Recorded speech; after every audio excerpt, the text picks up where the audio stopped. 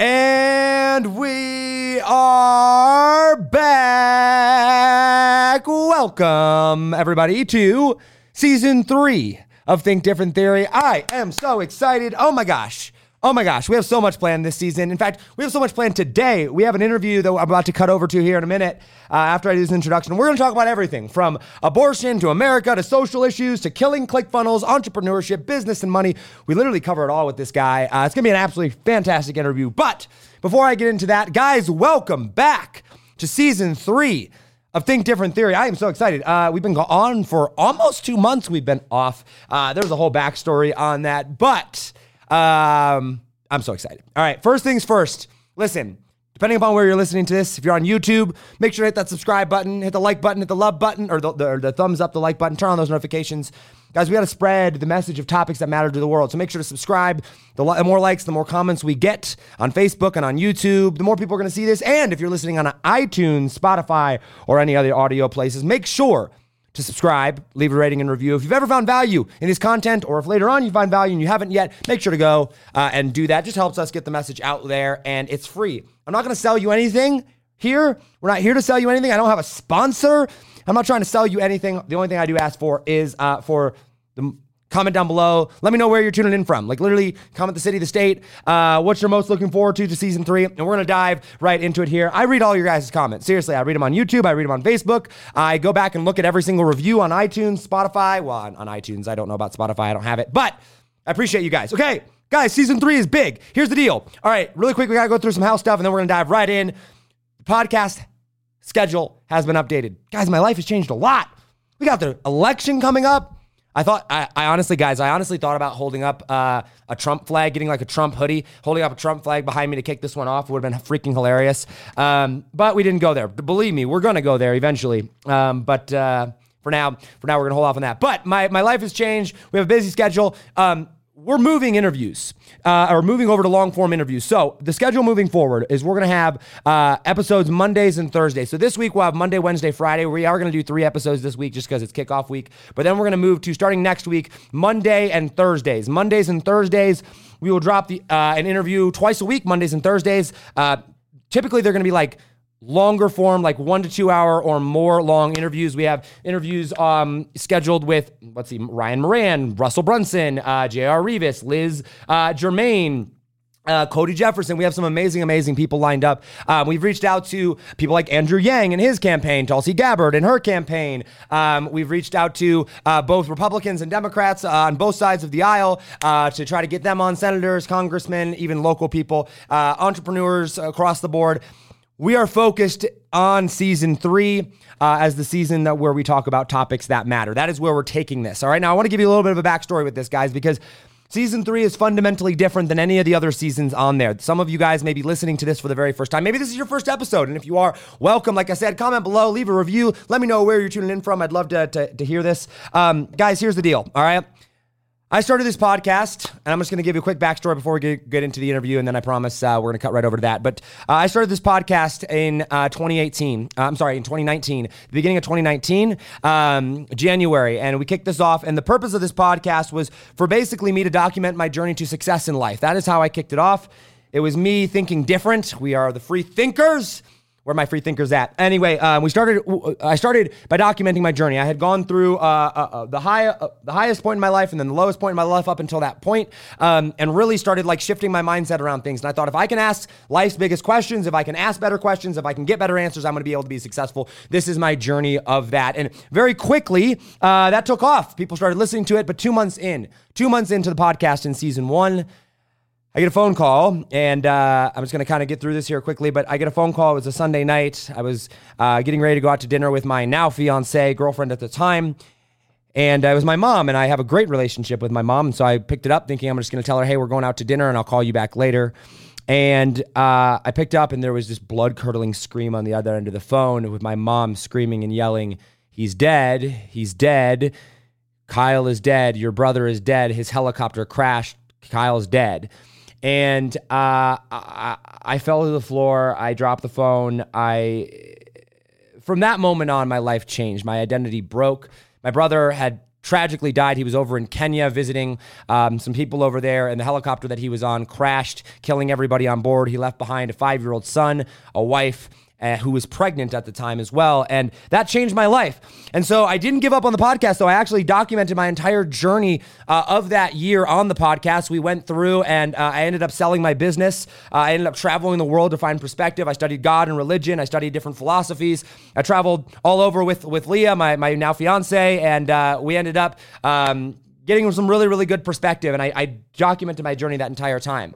And then last year, in 2020, or beginning of this year, when season 2 kicked off, I was like, all right, if season 1 of the podcast was defined, or the year of 2019 was defined as searching, then I'm gonna change that. Now we're actually gonna go and take action. And so we started off the podcast once again interviewing people along the way. Kicked off season 2, had some amazing interviews, and then coronavirus hit, pandemic. I'm an entrepreneur. I'm a business owner. I've grown and managed over 6 million followers on social media. I've made millions of dollars for myself and clients. And so we kind of shifted season 2 for about probably half of season 2 is episodes that support business owners and support entrepreneurs that were trying to get through the pandemic. We really shifted our focus there, how to make money, how to build businesses, how to do systems, the mindset, everything like that. And 2020, guys, has been the best year of my life. It has been defined by, if 2019 was defined by searching because my brother died and my whole identity shifted and I had to figure out who I was. 2020, I found myself. 2020, I became certain of who I was. I hired a coach. And 2020 has been defined by the word growth. It has been the best year of my life, even through the midst of the pandemic. My business has grown rapidly. We've signed clients. We've scaled the podcast. And we are here to bring the message of thinking different to the world. And then I think it was July or August of, end of July, I believe. End of July, early August of this year. I was doing some research. I was getting a little bit more into politics and the political things, and I started going down the rabbit hole of sex trafficking and human trafficking, and went down a very, very, very dark hole, a very, very evil place of the internet. And many of you probably found me through this video. I went live one night and I lost it. I broke. I became incredibly emotional. I cried. I was like, what is going on? There's evil in the world. There are children being raped and being trafficked. We need to do something about this. And of course, that video went viral. It helped raise tens of thousands of dollars for Operation Underground Railroad. It got over 1 million views on that video. And that really set the precedence moving forward of me getting into more of these social issues and being more vocal about standing up for what we believe in. And I believe that one of the most important social issues, if not the most important social issue in the entire world, is to stand up for human injustice, particularly human trafficking, and very specifically child sex trafficking. And I've been very, very vocal about that, as well as my political views. And here we are. And so the purpose of season 3 now going into this is, guys, I feel like up until this point for season 1 and season 2, I did searching and I asked life's biggest questions, and I found myself. I was lost and then I found myself. And then from there, in season 2, I shared my views. I shared how I was able to build a successful business. I shared how I was able to be successful, how I changed my mindset, what my coach taught me, and all these different things. And now that I've done it for myself, now I want to bring this message of thinking different and how to be a free thinker to the world. And so the purpose of Think Different Theory season 3 is to actually go interview super smart people, to talk about controversial topics, things like religion and God and politics and social issues and mindset and money and emotional health and emotional intelligence and health in general and medicine, and start to create a curriculum. My goal is to reform education. I don't want to, and we're going to get more into this on the podcast, but I don't want to take on education by taking on education. I actually literally want to come up with a better solution, and I want to literally provide people with a better way to think. And this is a 40-year goal of mine, 40, 50, a lifetime goal of mine. And I believe that begins by starting to document how we think and how we act, and a good way to live life, kind of like a life manual, if you will, on how to think different and be successful. And so the purpose of season 3 is not to get the most amount of views. It's not to get the most amount of downloads. It's not to make the most amount of money, although we do want to do those things. That is not the driving factor. If that was the driving factor, I would have done a much bigger promotion. We would have spent much more money with this. We would have tried to sell you something. But no, the purpose of season 3 is to really bring topics that matter out to the world and to learn from people that are experts, and then go create a manual, go create curriculum around different topics. And this is documented and laid out on our website, some of the different topics that are out there. You can go to thinkdifferenttheory.com to see that. And so that's what season 3 is all about. Is this future of, guys, I believe that we as free thinkers are going to be the people that change the world. All right. I believe that not every entrepreneur changes the world.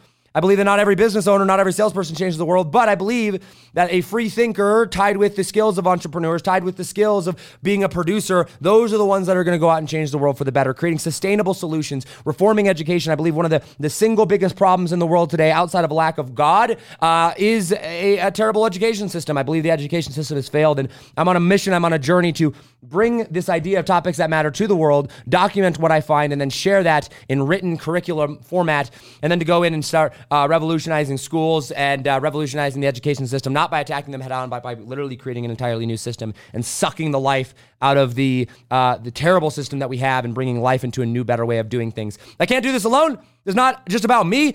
It's about us. It's about the movement of free thinkers. It's about the movement of free thinkers that are going to go out and change the world for the better and unlock the best version of ourselves. And even if we think differently, which we will, even if we think differently than each other, which we will, we can still come together and collectively agree that when we become the best version of ourselves, that is what's ultimately going to change the world for the better. I don't have all the answers. You don't have all the answers. No one does. But collectively together, we can find the best answers and move the world forward. And that is what Think Different Theory is all about.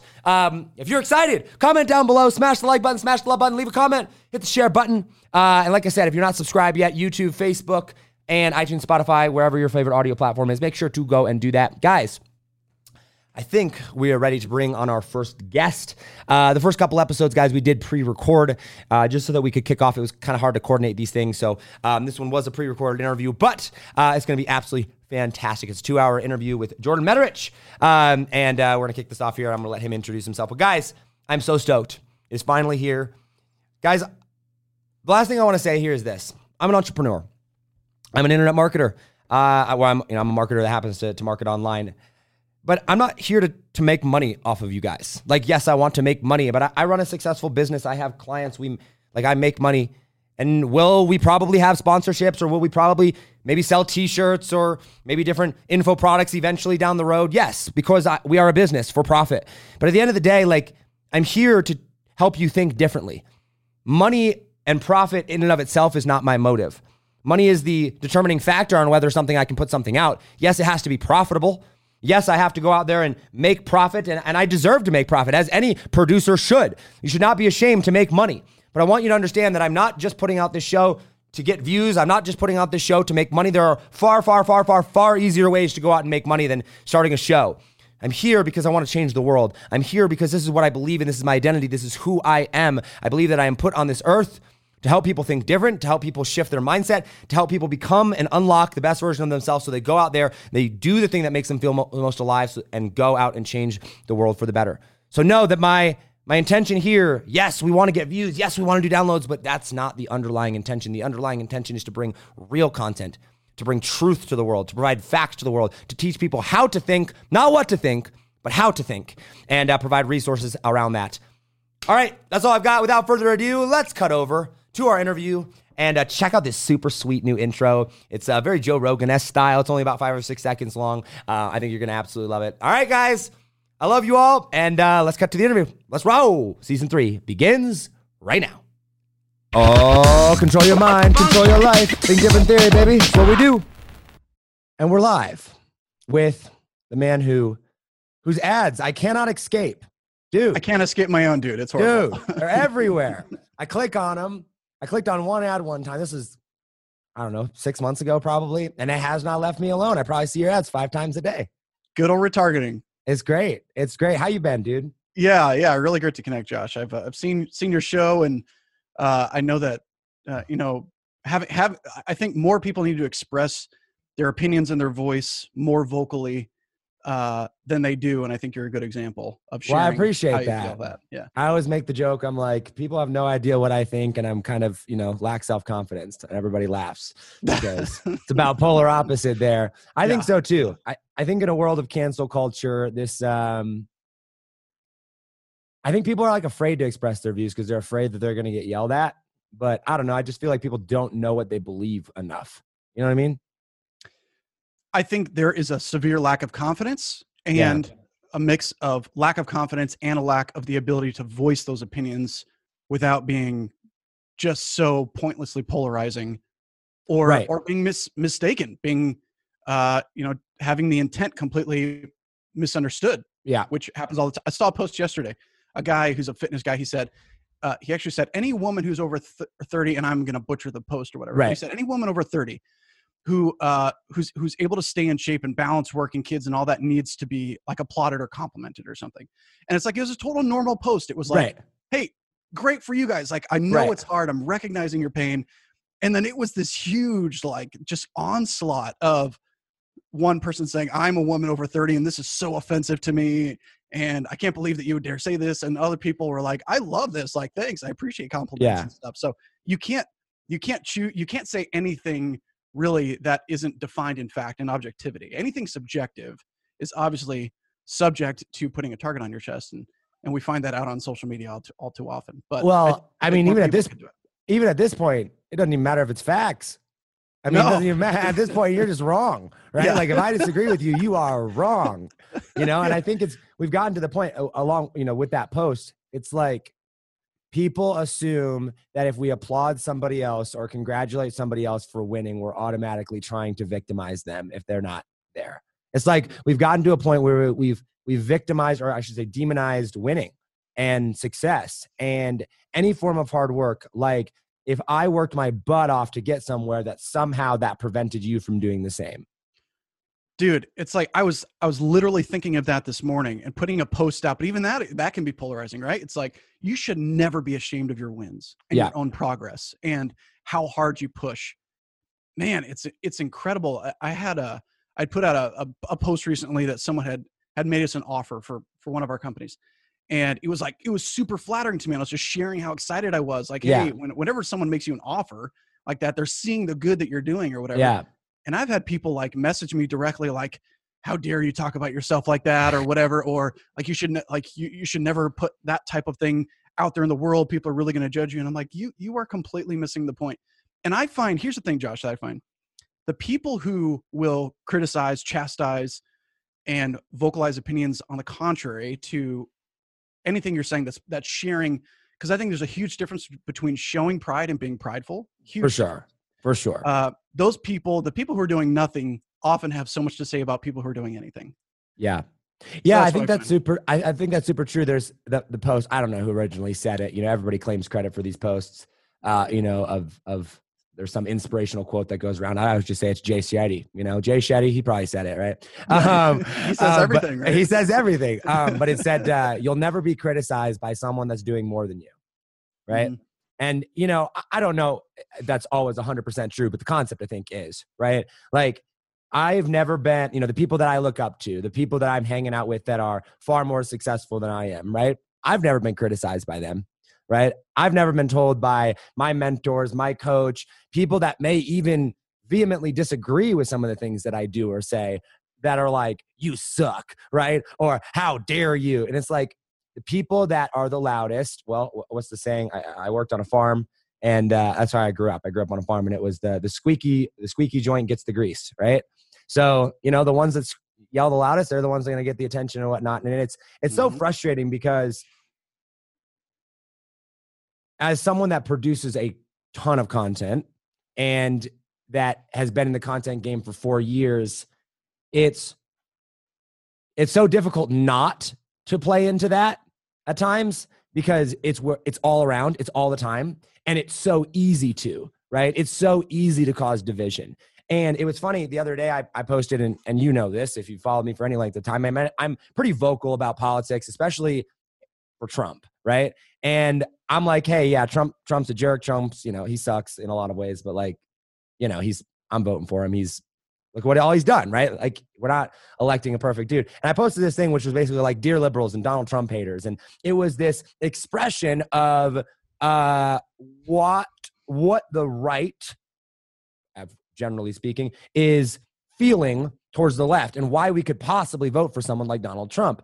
And so many people were like, how dare you, right? You said you stood for unity. You said you stood for us coming together. And all you're doing here is causing division. And I'm like, and 2 days ago, I interviewed a guy that openly supports the Black Lives Matter organization and wants to defund the police. What are you talking about, right? Like, I'm communicating something, right? I'm making a post. I'm not taking a stand to be like, yes, everybody sucks or everybody's this way. But people get so... they want to see and they want to hear what they want to hear and see, and they will find it in your post, whether that or content or whatever it is, regardless of the fact. It's confirmation bias. You buy a white truck, you're going to see white trucks everywhere. And so you're going to look for content. Dude, that's why. So that movie, The Social Dilemma, came out, right? And I haven't watched it yet, but I'm going to.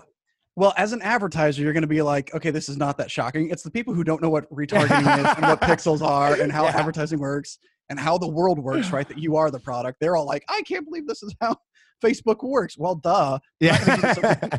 Anyway, it's why Jordan won't leave me alone on his ads, guys. I know. Don't click my links, man. I'll find you. But please don't hide them. That hurts us too. Okay. So and that's why I haven't. I don't. And now I'm like, I don't click them and I don't hide them. Yeah. I just let them go because I feel like that'll cause you the least amount of damage. Yeah, so. No, and I appreciate that. And I think there's mutual respect amongst marketers not to hide each other's ads. I think if there's any show notes, like let's just put that into the show notes. If you're a marketer and you have respect for other marketers, don't hide their ads. Don't report their ads. Don't like cause harm to other marketers. And it's exactly what you just said. And I mentioned that recently, that the people who have something to say about you they're not the person that they want to be yet. Yeah. But the people who will say something who won't tear you down and raise people up, they're the ones that are more than they ever thought they could be. Yeah. They're more than they could ever imagine. And I think that there's a fine line, of course, with everything. That I think there's some competition you can play against competition. It's Pepsi and Coke, right? I'm the founder of Drop Funnels. It's myself versus ClickFunnels, Kartra, Kajabi. It's like all those. And so we poke fun at all of them, right? Right. It's kind of our thing. And by the point that they start poking fun at us, we'll be like, yes, we got their attention. Right. We're on the radar. Like that's a huge point of pride is when, when that happens. But yeah, man, I think, but I appreciate that. But on the Social Dilemma, back to the initial point was the thing, the issue with confirmation bias is even when you type into Google, climate change is, or whatever, or I saw that Trump is, or, Obama is, or whatever, you'll get different responses based on what you want to see and what you'll find. It's why there's literally flat earthers. Do I have a friend who's a flat earther? And I was blown away. I can't even understand it. Now, as someone who, as you are, it's fun to kind of play into that world and say, like, how can I try to understand their perspective? Yeah. How can I pretend to be a flat earther? Even to the point where you can make a logical case that the earth is flat using rational and reason, that could you actually convince someone as not a flat earther that you understand their viewpoint so well, you could convince someone else of it. That's how you know you have a good enough understanding of something to, like, if I can convince somebody of something that I don't even believe, but I understand the viewpoint well enough to do it, that's when you know, well, let's just say that's when you know you're a marketer. You're a good copywriter, right? But it's so interesting because one of the things that I thought about doing, so, we're going into the more, well, when we relaunch the podcast, it's topics that matter, right? And that's kind of our tagline. But it's more of this political, social mindset all around, like just topics that matter, right? And so I thought one of the things that is so difficult to find right now is just facts. Just like, here's what it is, right? And so we thought about creating a site where we would have different topics on there, and then I would create 2 videos for each topic. And then one, I would debate the Republican side, and the other, I would debate the Democrat side. I love it. And then you could literally see the same person try to convince you either way, simply by using, because I'm pretty vocal. Everybody knows where I stand, right? But I'm also very well educated enough and very persuasive to where if I wanted to convince somebody of the other side of things, I could study it enough. And I think that would bring out a wildly new perspective for a lot of people, because I have literally, as you said, gone on to a topic where I'm like, clearly I don't support this, but by the time we're done with the conversation, I'm going to get you to believe that that's the right way to go, right? And I think it's so interesting. It's so fascinating. I think it's very rare for anyone to understand both perspectives well enough to teach it. And honestly, it's like almost those are the only opinions that matter. Yeah. An opinion who's one-sided, it's like, okay, I know. Even if I know, I think about a lot of like, there's a lot of like very vocal. We're in the. Uh-oh. I lost you. Can you hear me? Oh, now we're back. Okay, Yep, we're in the okay. middle of go. Okay, so we're in the middle of probably one of the most polarized political landscapes, right? The most, hands Yeah. down. And so there's the voices are further, and the Social Dilemma even talks about that based on like graphs, like how far apart people are.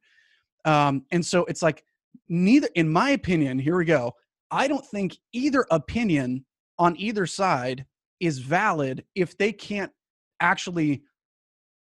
eloquently enough describe the other person's viewpoint enough to make a logical decision on it. Right. It's like, so here's the example. When people, they're out there like picketing and waving flags and stuff and at the rallies and all that kind of stuff. And I think someone on YouTube, they're doing this show and they said, hey, could you explain to me the counter argument? Could you explain what they think? Yeah. But they're like, I could never even wrap my mind around. I'm like, well, then your voice doesn't matter. Right. Then your voice matters, but your opinion doesn't matter. It's not valid. Right. It's almost like people who would say like, we're only going to, in schools, only teach evolution, only teach us one thing and not have any. It's like, dude, if you're going to teach evolution, teach all viewpoints. If you're going to teach creation, teach all viewpoints. Right.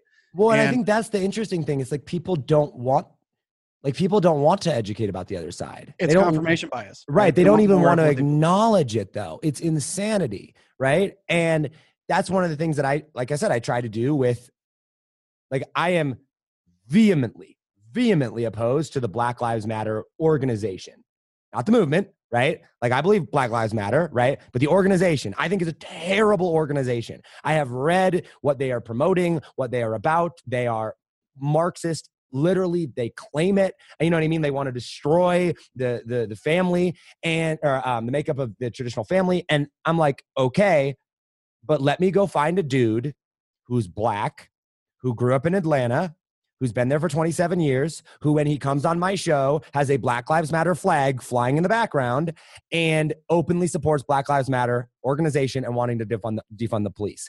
And let's have an hour and a half discussion about why he thinks that, right?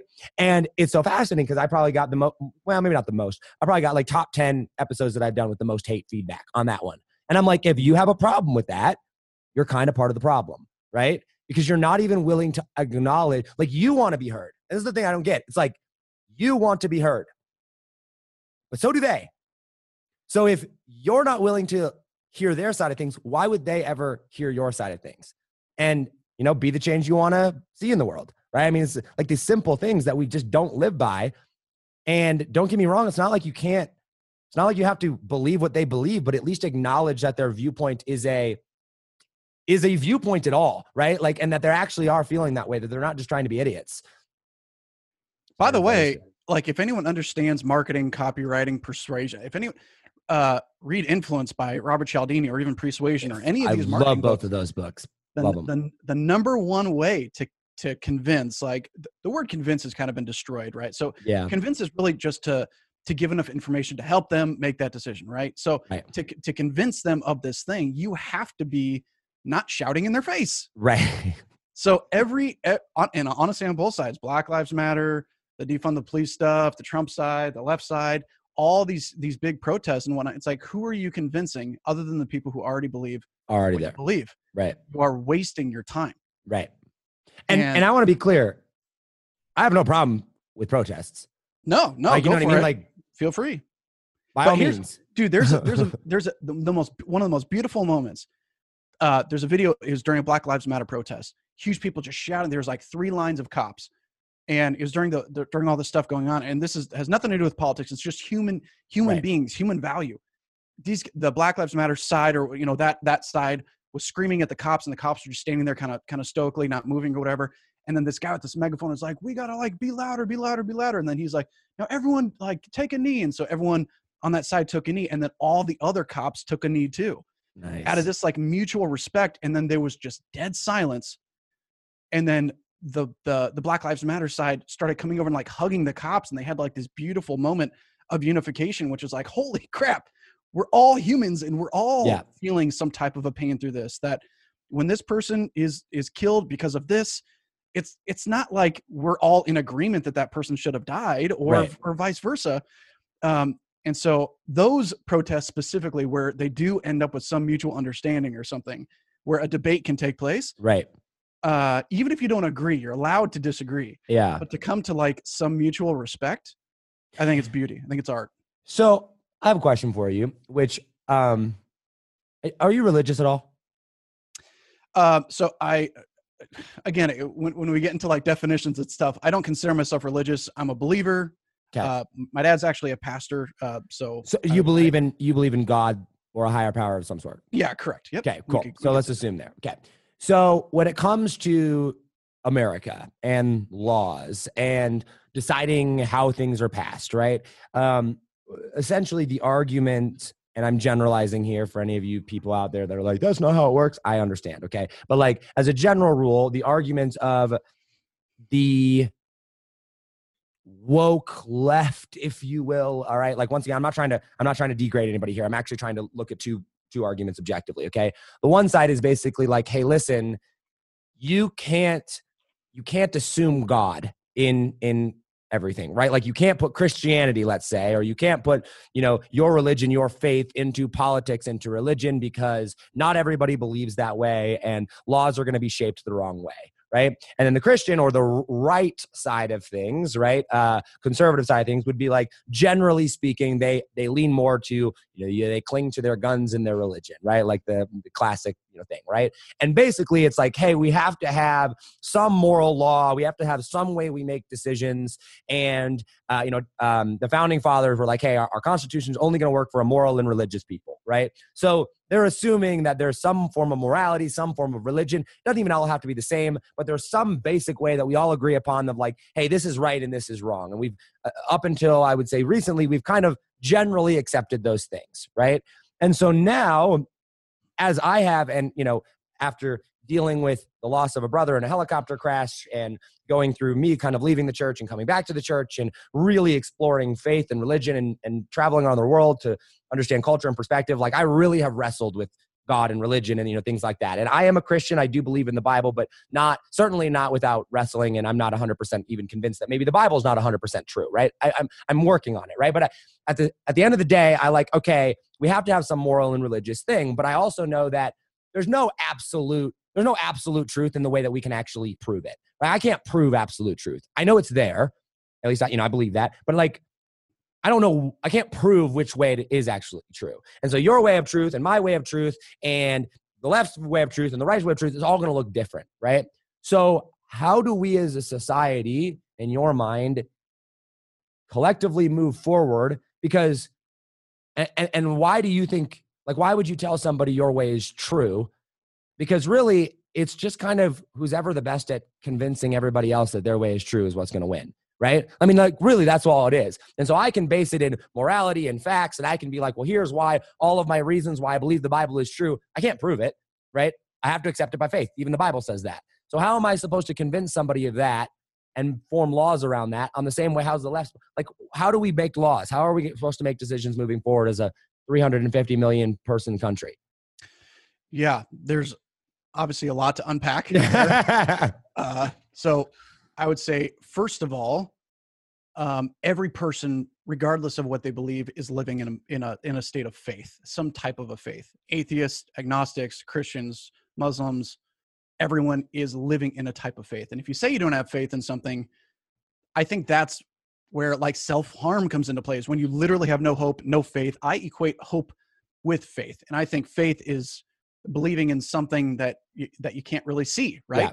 Yeah. And so in that same way that Christians and people who believe in the Bible, or frankly, any religious text, right.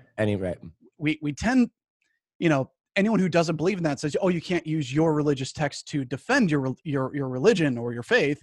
While that's true, you also can't say, I'm not allowed to use that as an asset to argue my point. It's almost like we're both going to go to the battlefield with nothing in our hands. We're going to just fist fight, right? Right. But when it comes to the culture of our country, I think we absolutely have to have some moral understanding of value and faith and principle. We have to. And I think it's mostly been defended. And I think that whoever gets, I think the whoever's elected as the president and their particular views overgeneralizing and yes, for sure, overgeneralizing, that tends to be what people are believing in the culture in the time. And so, yeah, I can tell we're probably going to get slammed on this podcast. Oh, for probably sure. Everything we're going to say, but hey, we can't see the comments live right now, so that's good. But I would. That's why I love these conversations. We can be super frank and honest. I think straight up that our country, from my personal perspective, is best with the moral fabric that was founded in the Constitution, in the Founding Fathers' belief system, markup, and language. I believe that we are the best with that. Is it perfect? No. I mean, it was written so long ago. Things change. Things can be amended. Culture changes.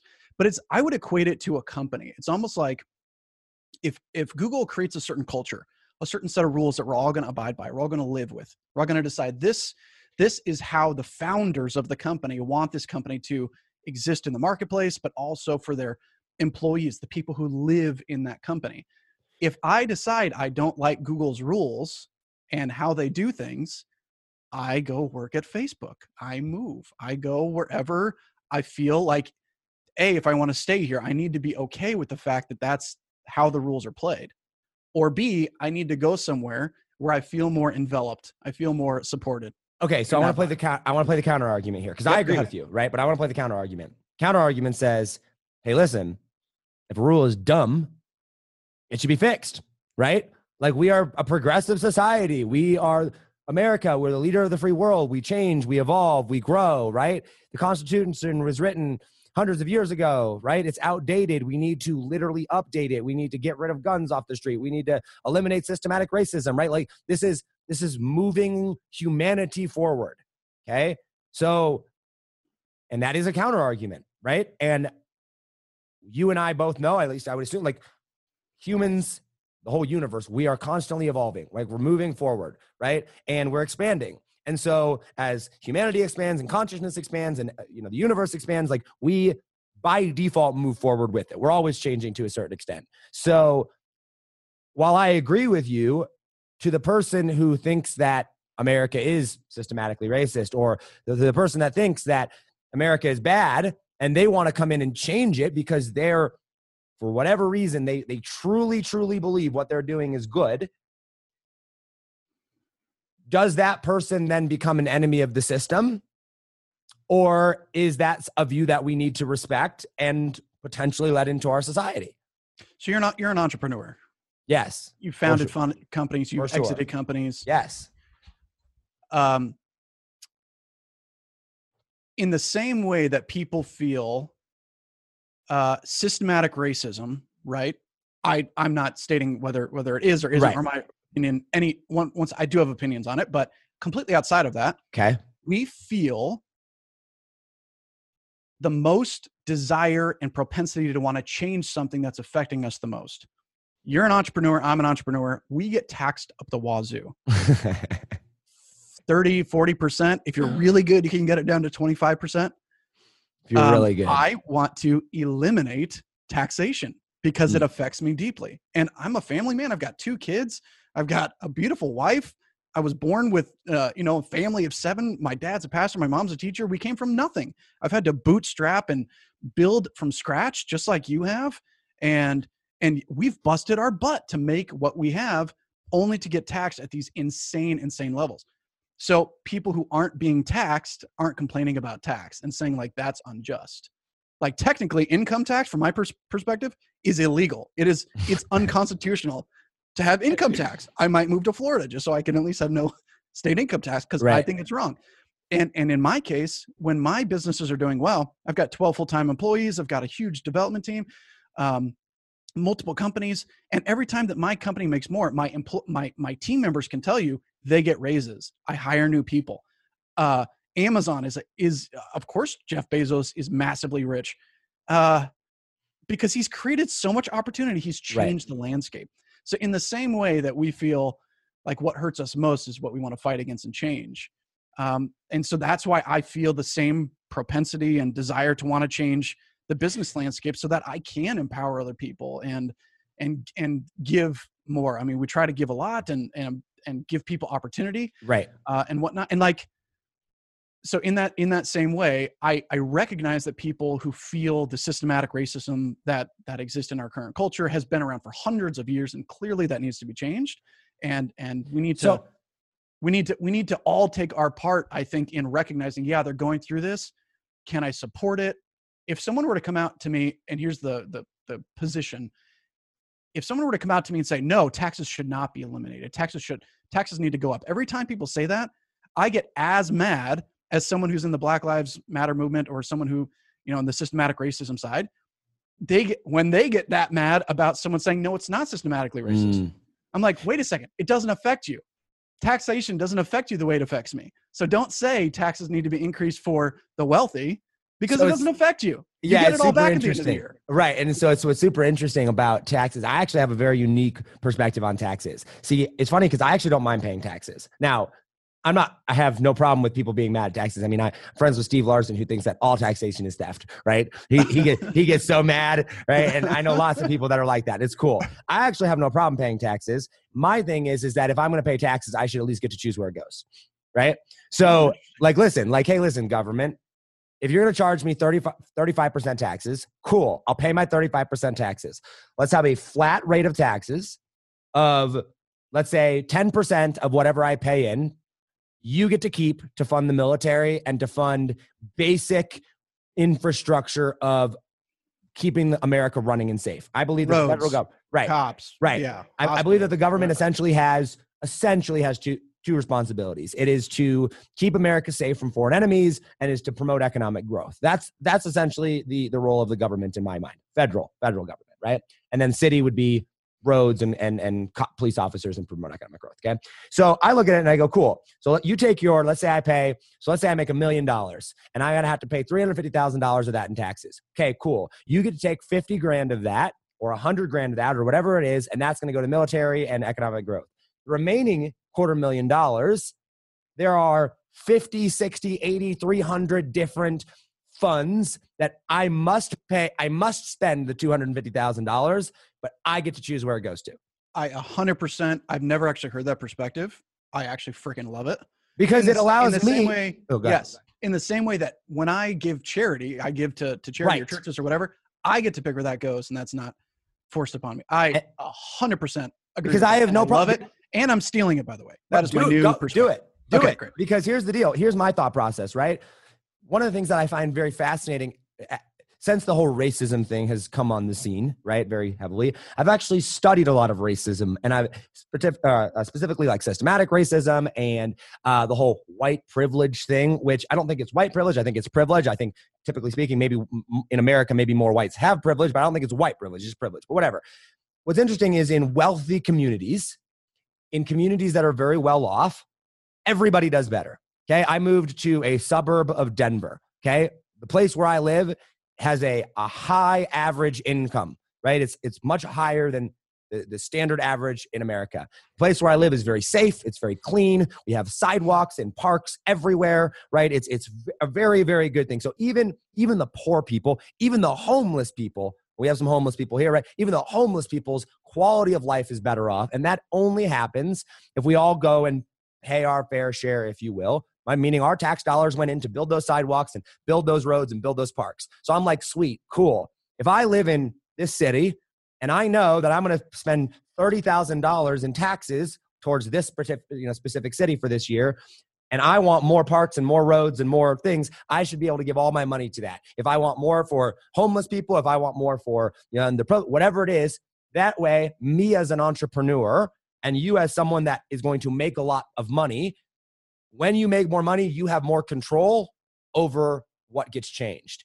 And if you want change, by going and creating change, you have to go make more money. You have to be a producer rather than a consumer. I think it solves, it's not perfect, but I think it solves so many of the issues that we face today with the government. I'm sure we're hearing people are probably screaming at us. If they're still here, they're still screaming through the screen right now, saying like, "Well, you already get that. You get to vote, and then those people get to, and there's lobbyists that get to fight for all that and whatnot." Again, I think globally speaking, and I know there's every one of these micro issues could be debated for weeks, and people do that, right? That each one of these things. But if we're just having this blanket kind of conversations about overarching theories and ideas and principles, Yeah, I think people tend to defend and fight for the things that matter to the most to them and affect them the most, right? Um, if I think I'm totally privileged. I call it blessed. I think I'm just Yes, exceptionally blessed. 100%. I'm blessed. I mean, people could call it privilege or whatever. I think it's kind of degrading or whatever. It's like, I'm extremely fortunate. Thank Right. God I live in America. Thank God I have loving parents and a kind family, and I live in a nice town. Right. And yes, I've had to fight extremely hard for the things that I have or whatever. And Right. You didn't and inherit. You weren't the I son didn't of inherit a a penny, nothing. billionaire, right? Yeah, That's nothing. privilege. Yeah. Being born to a billionaire and inheriting $500 million, we can call that privilege. Yeah, I don't even think they would fight that. Yeah. And so I think that there's African Americans and Asians and Latinos and white people, and all of us, by virtue of living in America and having kind of the same laws, some of the same blessings are really afforded to us, right? Yeah. Some of them, right? And some are not, right? But I think for me, my biggest shift to make, Josh, is I want to, and I think it all happened because there's a big explosion, obviously, around the Black Lives Matter movement, is that because it has never impacted me, my goal has been trying to understand it. Yeah. Before even speaking on it. The danger in that is that this was where things went way off the edge in this last thing, in my opinion. I mean, probably in your opinion as well, is that if you didn't speak about it, you lost. If you spoke about it, you lost. So it's like, no, I'm trying to come out to understand this in the same way that I don't know what it's like to be Latino and have to jump across a fence just to survive because my family's being threatened by the drug cartel. I don't know what that's like. I want to try to understand that in the same way that Black Lives Matter movement, I want to understand their perspective. Them screaming at me is not going to convince me. Right. People telling me that if I'm not speaking for it, then I'm complicit is ridiculous and insane and completely illogical. Right. That if I don't speak, I lose. And if I speak, then I'm speaking from privilege and I also lose. Right. It's one thing to be like, if you're asked a direct question, hey, do you support Black lives? Not, just, hey, do you think racism exists? Yes or no? And you're like, I refuse to speak on it. Okay, then maybe they have a point of like, in some way, then maybe you're being complicit in some way. But like, by simply not saying anything about it because you're not educated or not informed well enough is ridiculous. It's insanity. It's delusion. That's really what it is. To assume that everybody is going to understand that this is a thing. When, I mean, like I've said it before, I grew up in a county and there was one Black family in the whole county, right? Racism to me was if you looked at someone because they were Black and you thought differently of them, that was the only definition of racism that I knew existed. No idea any other thing. So when someone was like, Josh, you're a racist, I'm like, what are you talking about? You're insane. No, I'm not. But they had a totally different definition. How am I supposed to speak out on that? So anyway, sorry, continue. Yeah, no, I've had Black friends, and also during this whole thing, I was also blamed for being complicit in this whole thing. I'm like, how dare you? I have nothing against it. Yeah. I'm trying to understand it. So look, but I'm also coming at the perspective because anyone could edit this down, and I'll bet you 5 years from now, it's going to happen. I don't know, 20 years from now, when I run for president, someone's going to grab a soundbite from this and say, look at him. He was a racist on Josh Forty's podcast. Anyway, it's gonna happen. The global thing is like, we're all growing. We're all learning, and I want to learn to love people better. I want to learn to treat people better. And that only comes from understanding. I think they also need to understand where I'm coming from and what are the things that matter to me. Let's figure that out without saying like talking about it is bad, talking for it or against it is bad. It's like these global, I'm just like winded from it, bro. I'm so 2020 has been a friggin', it's been a mess. It's been crazy. Quite the year. I think the biggest thing that both sides, and this is in no way exclusive to one side, is that both sides, we've mentioned it before, want the other side to hear their side without having to go and hear the other side first, right? And the number one thing that I have learned in studying psychology and studying how we change and identity and beliefs and change is that if you want to make change, you must be the change first. If you want to be understood, you must understand the other side first, right? You have to, right? If you don't want your kids to hit, don't hit your kids. Right. If you want your wife to love you, love your wife. Right. I mean, it's pretty straightforward. Be, do, have, right? Classic. Right. And so it's one of those things where I look at it and go, okay, I've got to be the change. Here's where I struggle.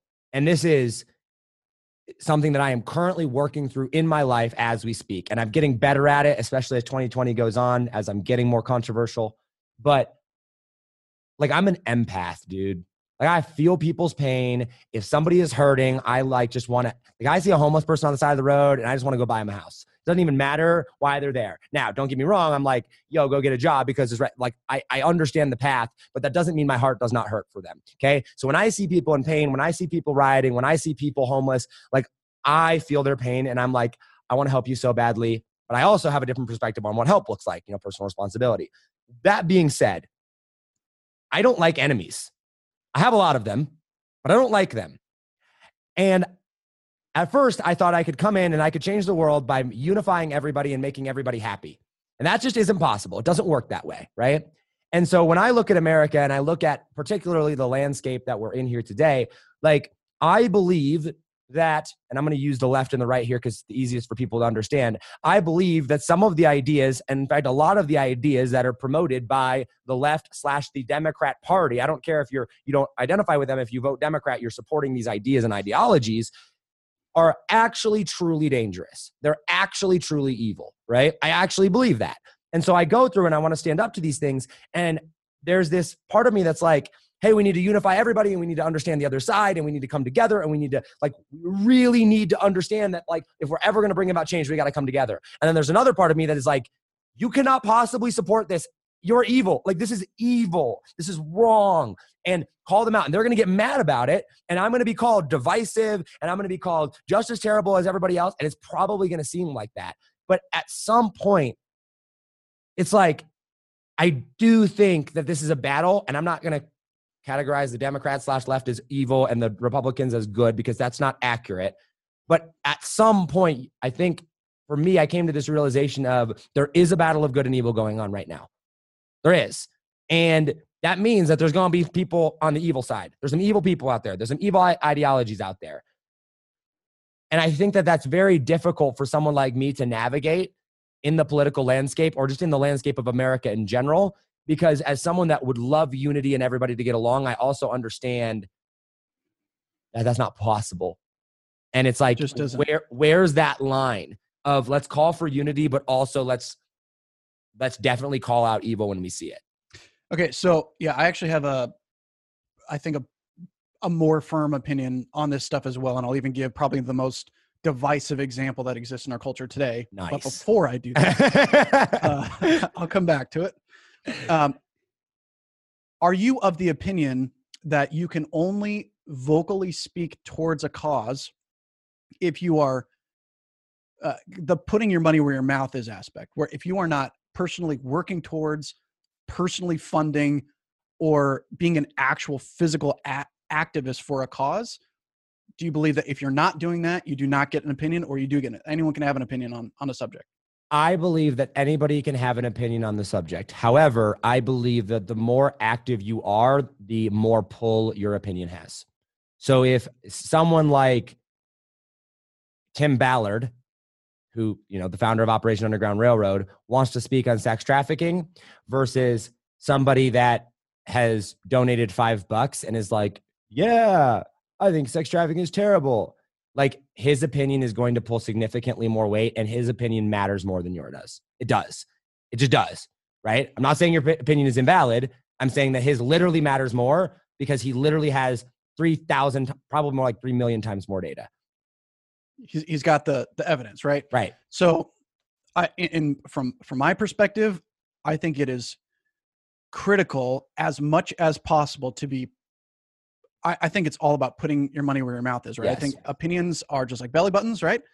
And right. Here's the most divisive example of this. And I think this is the same reason why I think I've had conversations with very far left-leaning people. And by the end of the conversation, they've moved much more moderate, or maybe their parents were that, and that's why they think that way. Maybe their friends are that, that's why they think that way. Same with the right. The right could be very the right.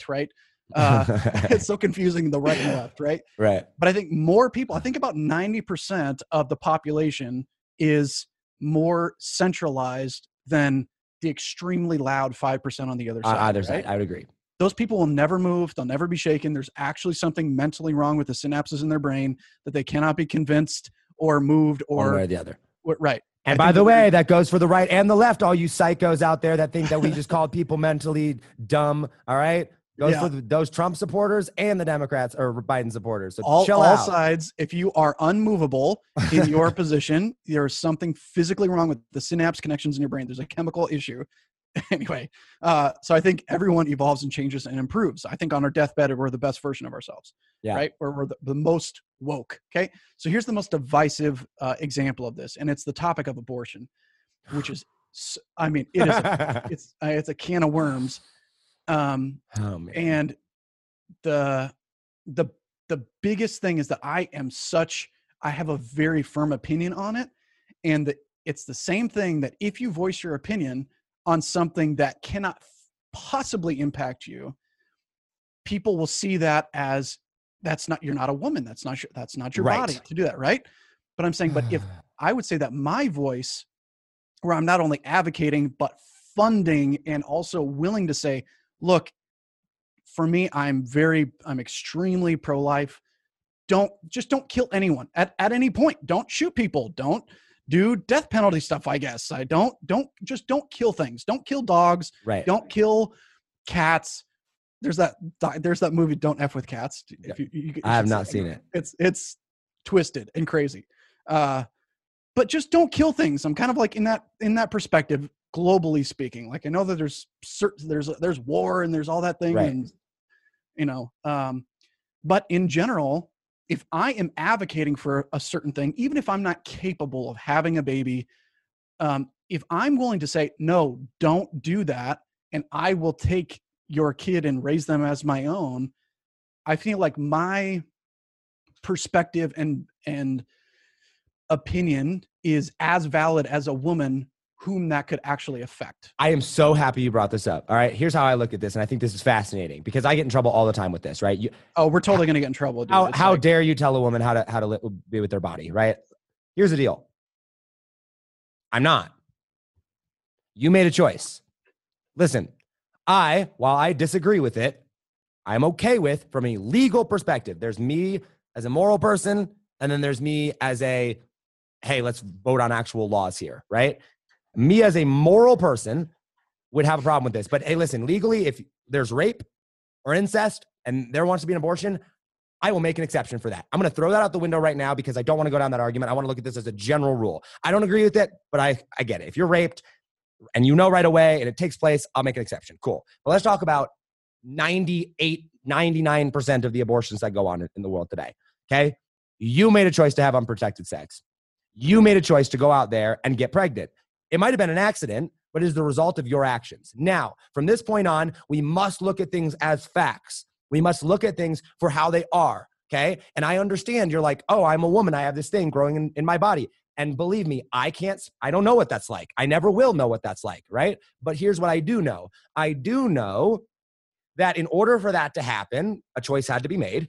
I do know that there is life inside of you, and so that it is not just your body that you're affecting anymore at this point. And I also do know that it is not a permanent change in the sense of you do have the ability to give that child up for adoption or give that child up for abortion. Or to go to an orphanage if they are born. That's a terrible scenario. Like, we don't want that to happen. But at the end of the day, what we need to understand is that we have to look at facts and not the feelings of who's involved. And every argument that I see on the side of pro-abortion is that you don't know what it's like to have a baby inside of you. You can't tell me what to do with my body. And I'm like, I didn't tell you what to do with your body. You chose to go and have sex with a dude and get pregnant. Like, that happened. I didn't tell you to do that. I didn't tell you not, like, you know what I'm saying? And it's so frustrating to me because I'm like, you chose to conceive a child. Like, that was a choice, right? So why all of a sudden does that child who is alive, and let's even go so far as to say abortion after life, like after they have a heartbeat, right? Like, they have a heartbeat. They're a living thing. They're alive. It's not your body anymore. It's theirs. You know what I'm saying? And it's so crazy to me that if someone gets shot while they're pregnant, it's a double homicide. But if they abort them, it's not murder. How? How does that make any sense? And it's as if the intent for that child is what gives it life or not life. Right. What? It's insane. It's like, so if I kill a dog and I say that was, or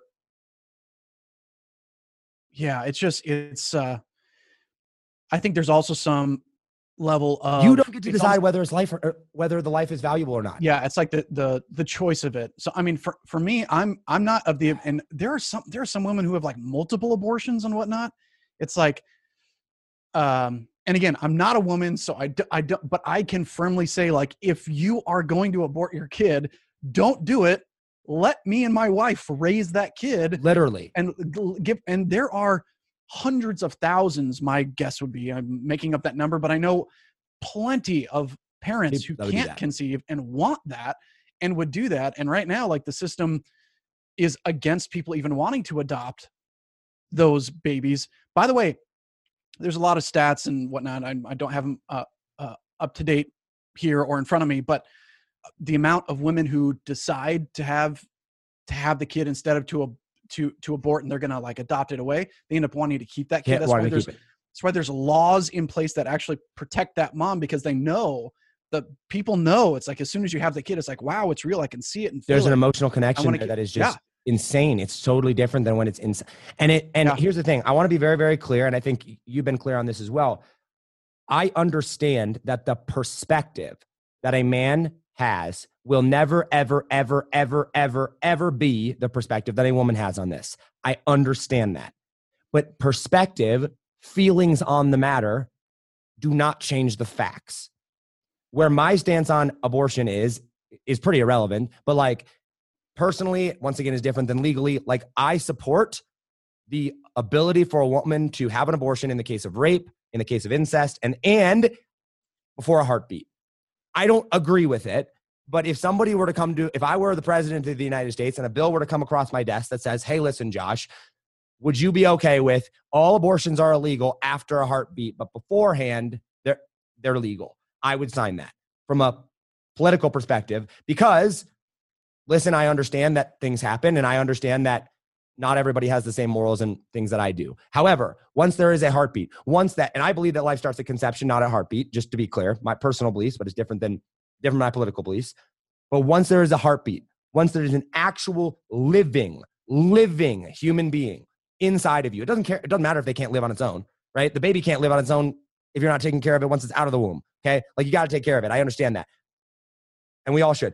Once that baby is living, all of a sudden it is a live thing. And the second that you say, oh, it's my body, it's not your body. It is literally another body inside of you. It is no longer yours. You give up your right to say it's my body, my choice, because it is no longer your body, your choice. It is your body and their body. And if you want to get rid of the child once they're born, that's your choice. You can be a piece of crap human being, a horrible scum that wants to get rid of their child. That's fine. That's your choice. But to kill them is not your choice. And just gets me so upset. So the reason I bring that up specifically is I think that from that perspective, and let's get even more down the line here, that if you're going to support one type of life, you have to support all types of life, right? And I believe personally, every living person has value. Every person has, I guess, a right to life. I don't believe that anyone deserves to die necessarily. I know that's really tough. Yeah. I think people make horrible, horrible mistakes. I think people hurt other people, and that's a horrible thing for them to do. And they should be liable for the consequences of those actions. And I think, but I also see that there is such thing as a second chance. So I was actually a filmmaker before I was really even a marketer. I have a film called Church of Felons, and it's about really severe addiction in Western Wisconsin. Wait, are you from Wisconsin? So here, I'll give you some secret. I tell people I'm from Minneapolis because like people don't even know where Wisconsin is, but I am from Wisconsin. Yeah. I was born in Wisconsin, dude. That's crazy. I was born in Madison. And Okay, I'm on the far west side. So okay, yeah, I have yeah. family still in Madison, and up until like I think it was last year, I had family in Milwaukee as well. Yeah, yeah. So, yeah, So actually, on that note, we did one of our premieres for the film in Madison at like some that's of the crazy. film festivals. But yeah, I'm in right over the border. So I tell people Minnesota because it sounds cooler. People know where Minnesota is, but no one knows where Scott. Anyway, so it's like, just paint the picture that'll help people understand. Right, all right. That's like fun. my last name. I don't even say my last name is Meterick. No one can pronounce it, so I just say, "Hey, my name's Jordo. Just call me Jordo." It's like, Jordo. Give them the picture that they want to whatever. Meterick. Meterick. Yeah, it's Okay, Croatian. I think I said Meterich. So You actually didn't say anything. Oh, that's right. I did it beforehand to myself. I was like, how am I going to pronounce? So funny. I'm terrible with names. Like I'll remember your first name, but I am terrible with the pronunciation of names. So before I get on podcasts, I like practice trying to pronounce people's names. I just go by Jordo now. It's just okay. So it's Jordo. just easier for everybody. Yeah. Okay. And the reason I don't even say Jordan is because they misspell Jordan. I'm like, who misspells Jordan? Michael Jordan. Like, do you guys? Anyway, that's another thing I've got a firm opinion on. But yeah. So anyway, but this film is on Amazon Prime, and we got seen by hundreds of thousands of people. But it was this concept of like one of the stories in the film. This guy was drinking and driving, and he was in a car accident that killed a motorcyclist, right? And because of that, completely turned his life around, right? And now has devoted his entire life to making substantial change. He was fined hundreds of thousands of dollars. He's in jail for a while as well, and like massive ripple effects that come from that.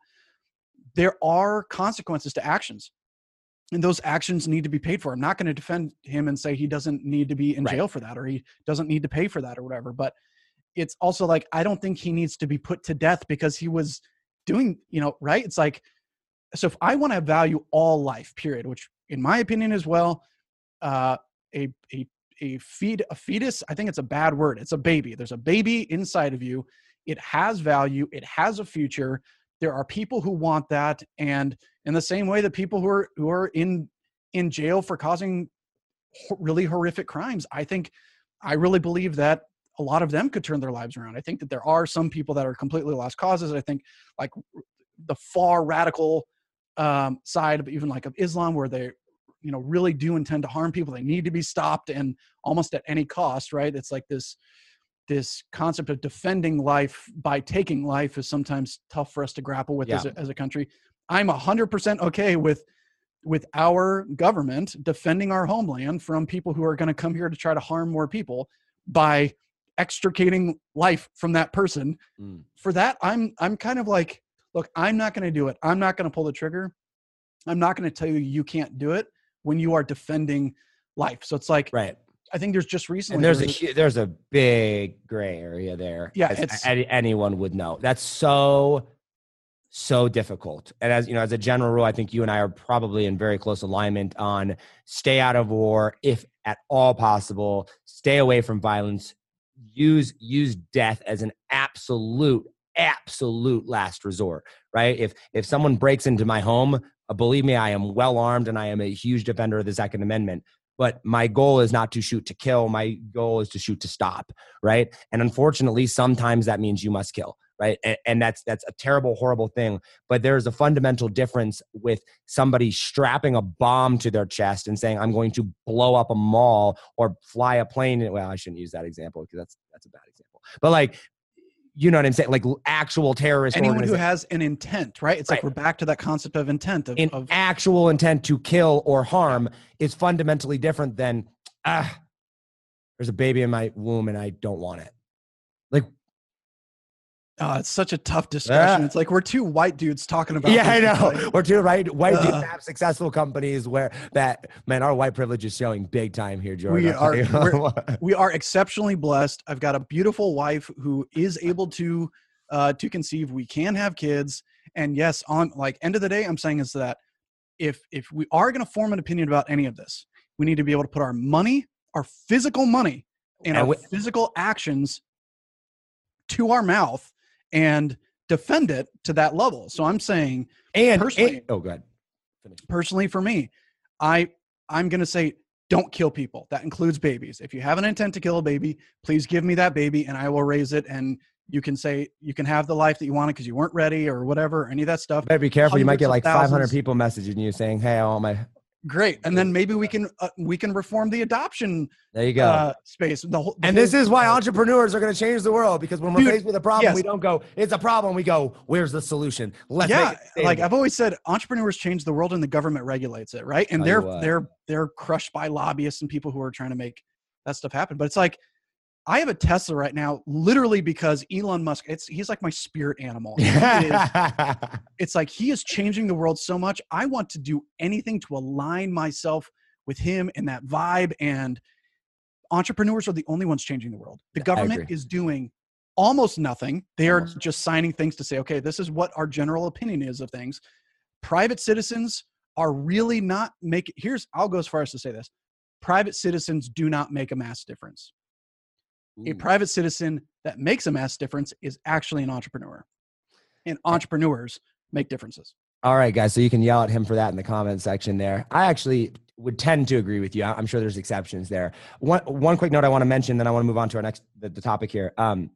For those of you that are pro-abortion, for those of you that are screaming through your computer screen right now and want to just yell and scream at me to my face, and Jordan, I'm sure as well, I'm open to having a discussion. I'm open to having my mind changed, but I've never been changed, just FYI. And I'm actually, if you can convince me with facts and logic, and you can actually present to me why there is a moral reason why having an abortion is okay, and a logical reason why that is justified, I'd love to have you on the show. Contact at thinkdifferenttheory.com. Send us an email, give us your reason, and we'll have you on if you have a good logical reason why we should have you on. So I'm open to having the discussion.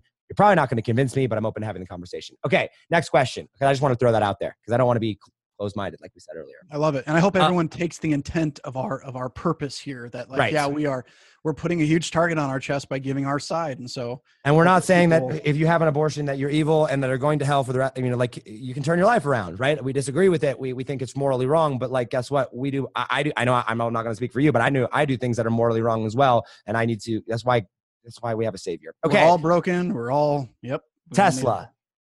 Dude. Oh, baby. Oh, tell me about it, dude. Sweet baby Elon. Oh, I just want to hold him. Every time I get in a Tesla, I just ask myself the question of, why do I not have one of these? No one should not have a Tesla. Everyone on Earth should be driving Teslas right now. It's next level. It's a computer with wheels. It literally, I got an X. I literally have to, the computer has to boot up. There's no buttons at all. There's a screen with software that updates, and there's a fart machine in it. He calls it emissions. There's games you can play in there. There's it goes from 0 to 60 in like 2.6 seconds. This is next level achievement of tech that we could not even imagine. And it's another example of, with SpaceX and Solar City, and everything Elon Musk does is an example of how I believe anyone can bring a vision that they have to life. Just like I think everyone has value. I think everyone's ideas can be brought to life if they get over their own BS and develop some confidence and actually go out there and be an entrepreneur. The definition is just someone who takes more than normal financial risk to bring an idea to life, right? That's really the definition of this. It's a French word about like swimming out to the ocean, right? About taking that massive risk. It's like, dude, if you get into a Tesla and you experience that firsthand, you realize this literally didn't exist. It didn't exist. It literally didn't. It wasn't even possible. Anything you want to do, you can do, and you can beat the government. You can beat regulators. You can beat public opinion. There's an interview with Elon about, because they were going to space, and I think it was Buzz Aldrin or something. It was kind of one of his heroes, right? It's someone who cared about him. Yeah. And he starts to cry because the reviewer or the reporter guy said, Elon, like Buzz Aldrin said, like, there's no way he's going to make this happen. This is not going to work. And Elon's like, that's really hard for me to hear, because I know broke his heart. Yeah. Because of like someone who's his hero, and look at him.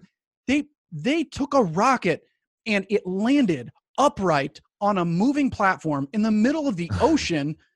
We need to give this guy all of our money. Okay. Everyone give Elon your money and our lives will just be better. Period. It's so funny. Give him money. There was the article that I think it was in Forbes, which, man, I don't know. Forbes is a joke. Is becoming more and more of a joke. I posted an article earlier. that said that there's a new study out that says that speaking English causes the spread of coronavirus more than other languages. I am dead. I'm like, you gotta be like, I can't do it, man. Like at some point, anyway, I think it was by Forbes, and it came out and it was like, the government said that to create a reusable, sustainable rocket, I think it was the rocket one, I could be wrong on this, it was going to take 10 years and $12 billion. And Elon Musk did it in 3 years and for $1 billion. And it's like, or maybe it was 4 years, whatever it was, right? It was like less than half the time with 1/10 of the budget. And I'm like, and if that is not proof that the government is completely, totally, and utterly inept, like they totally inadequate. They're totally, they can't do it. Incapable. Right? Yeah. In every way, shape, or form. I don't know what does, right? Because that's like, that's the private sector for you. And it's so like, I don't know how anybody can support the government getting involved in anything. It's like, I hear, and I don't want to go down this route yet. Maybe we can loop back to this. I want to stay on this topic of entrepreneurship. But when I see people that are like, how dare you don't want to help poor people? How dare you don't want, to put people on food stamps or do that? I'm like, I actually support a lot of what the Democrats want to do. I just think the government is the absolute worst possible vehicle for doing that, because it's literally 10 times the cost and literally 10 times the amount of time to accomplish the exact same result. And it's not even as good of a result. Yeah. It's like, we have to pay people to manage. You're right. Maybe we can come back to it, but we have to pay people in the public sector to manage those funds that go down. We're less effective with every dollar that we give them to manage. It's ridiculous. It's ridiculous. And if we were to just give it, and they'd be like, well, if we don't tax it, then we won't give it. It's like, try me. Right. Try me. See what happens. That's why I'm saying. That's why I'm saying. Like, hey, tell me how much I have to give, and I'll give it. But let me decide. Okay, entrepreneurship. Anyway, back to it. So you're an entrepreneur. I'm an entrepreneur. How old are you? 33. Just turned 33. And how long have you been an entrepreneur? Boy, it's been a roller coaster. Maybe 8 or 9 years. I mean, it started as a entrepreneur, making it up, and then just figuring it out. So, it's been a while. What's I guess let's start with current and let's move backwards. What do you do now? Give people the 5-second rundown, because I know you're a competitor. Listen, Jordan, I love you, dude. Let's bring it, but let's bring it. Listen, Brand, I love you a lot. We've had a really good conversation, but here's the thing: you're never gonna get me from ClickFunnels. So I want to hear what you're doing though, because listen, this is gonna be good. Everyone tune in. Everybody tune in. What are you doing? Okay, so I'm the founder of DropFunnels, and I've been building businesses for quite a while, and I've always built on WordPress. WordPress powers 34% of the internet, insanely fast pages, which is critical for ranking and for high value search, but also traffic costs and whatnot. Your traffic costs are the cheapest on a WordPress based platform, but it's always been very technical. It's always been and actually the first I've got so technical. Kind of my story. This is what I call my DropFunnels Fiverr. And so this was the first representation of the first $5 I made online. I was doing video animations, and I sold actually a $10 animation on a WordPress site, and I got $5 commission on it or whatever. So I was giving it to this. And so something flicked in my mind. It was like, holy crap, this digital entrepreneurship, that was my story in short form, right? Of how you can take any piece of value, put it on the internet, list it for sale, and people will just buy it. They'll just literally buy it. And I was always doing organic. I never did a cent of paid media until about maybe a year or two ago. Really? Yeah. I'm still in that organic space, bro. Yeah. I haven't cracked that. It was all organic, and it was beautiful. And so I was getting ranked in the search engines, and all my offers were totally organic. And then obviously I heard about ClickFunnels. By the way, huge respect for Russell. Everything that he teaches is super gold. From my opinion, he also, it's one of the worst softwares on the planet. From a technical perspective, is actually one of the worst. And there's a lot of data that will show that. So what I found was, wait a second, WordPress works. It gets you free organic leads and sales. It ranks in Google. But to add the sales funnel side, you had to have a sales funnel builder. It loads slow. Dean Graziosi's book funnel loads in about 40 seconds, by the way. Yeah.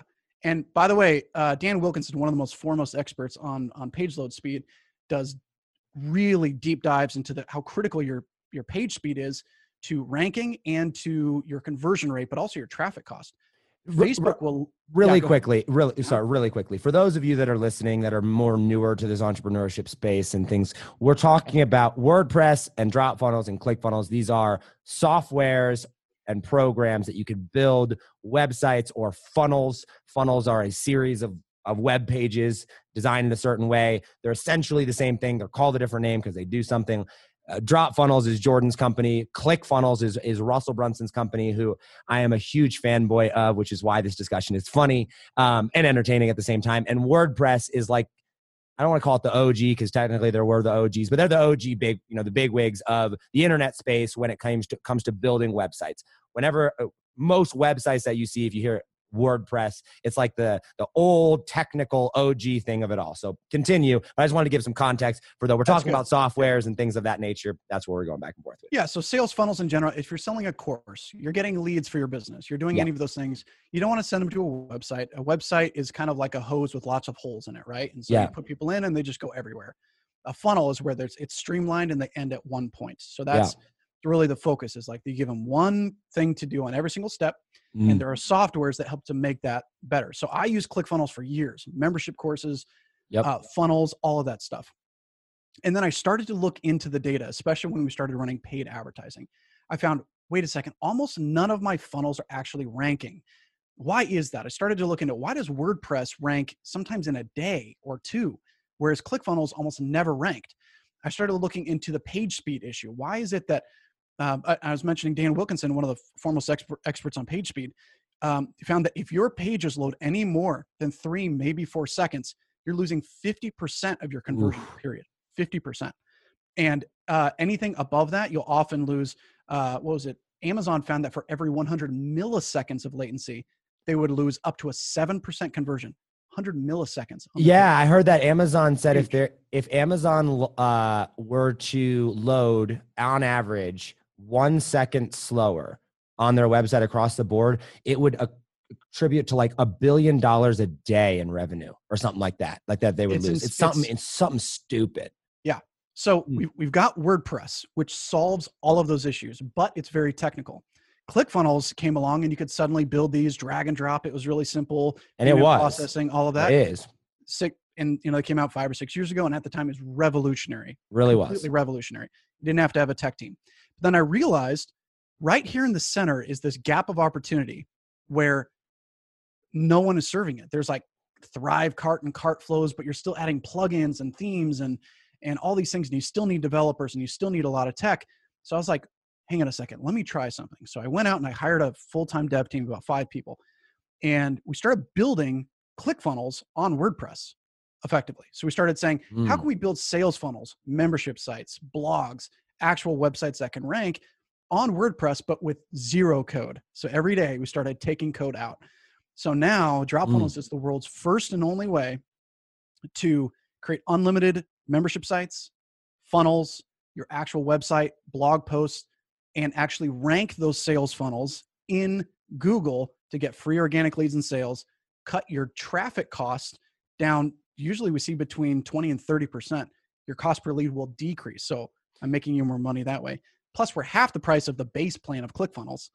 In every way, here's my big, hairy, audacious promise.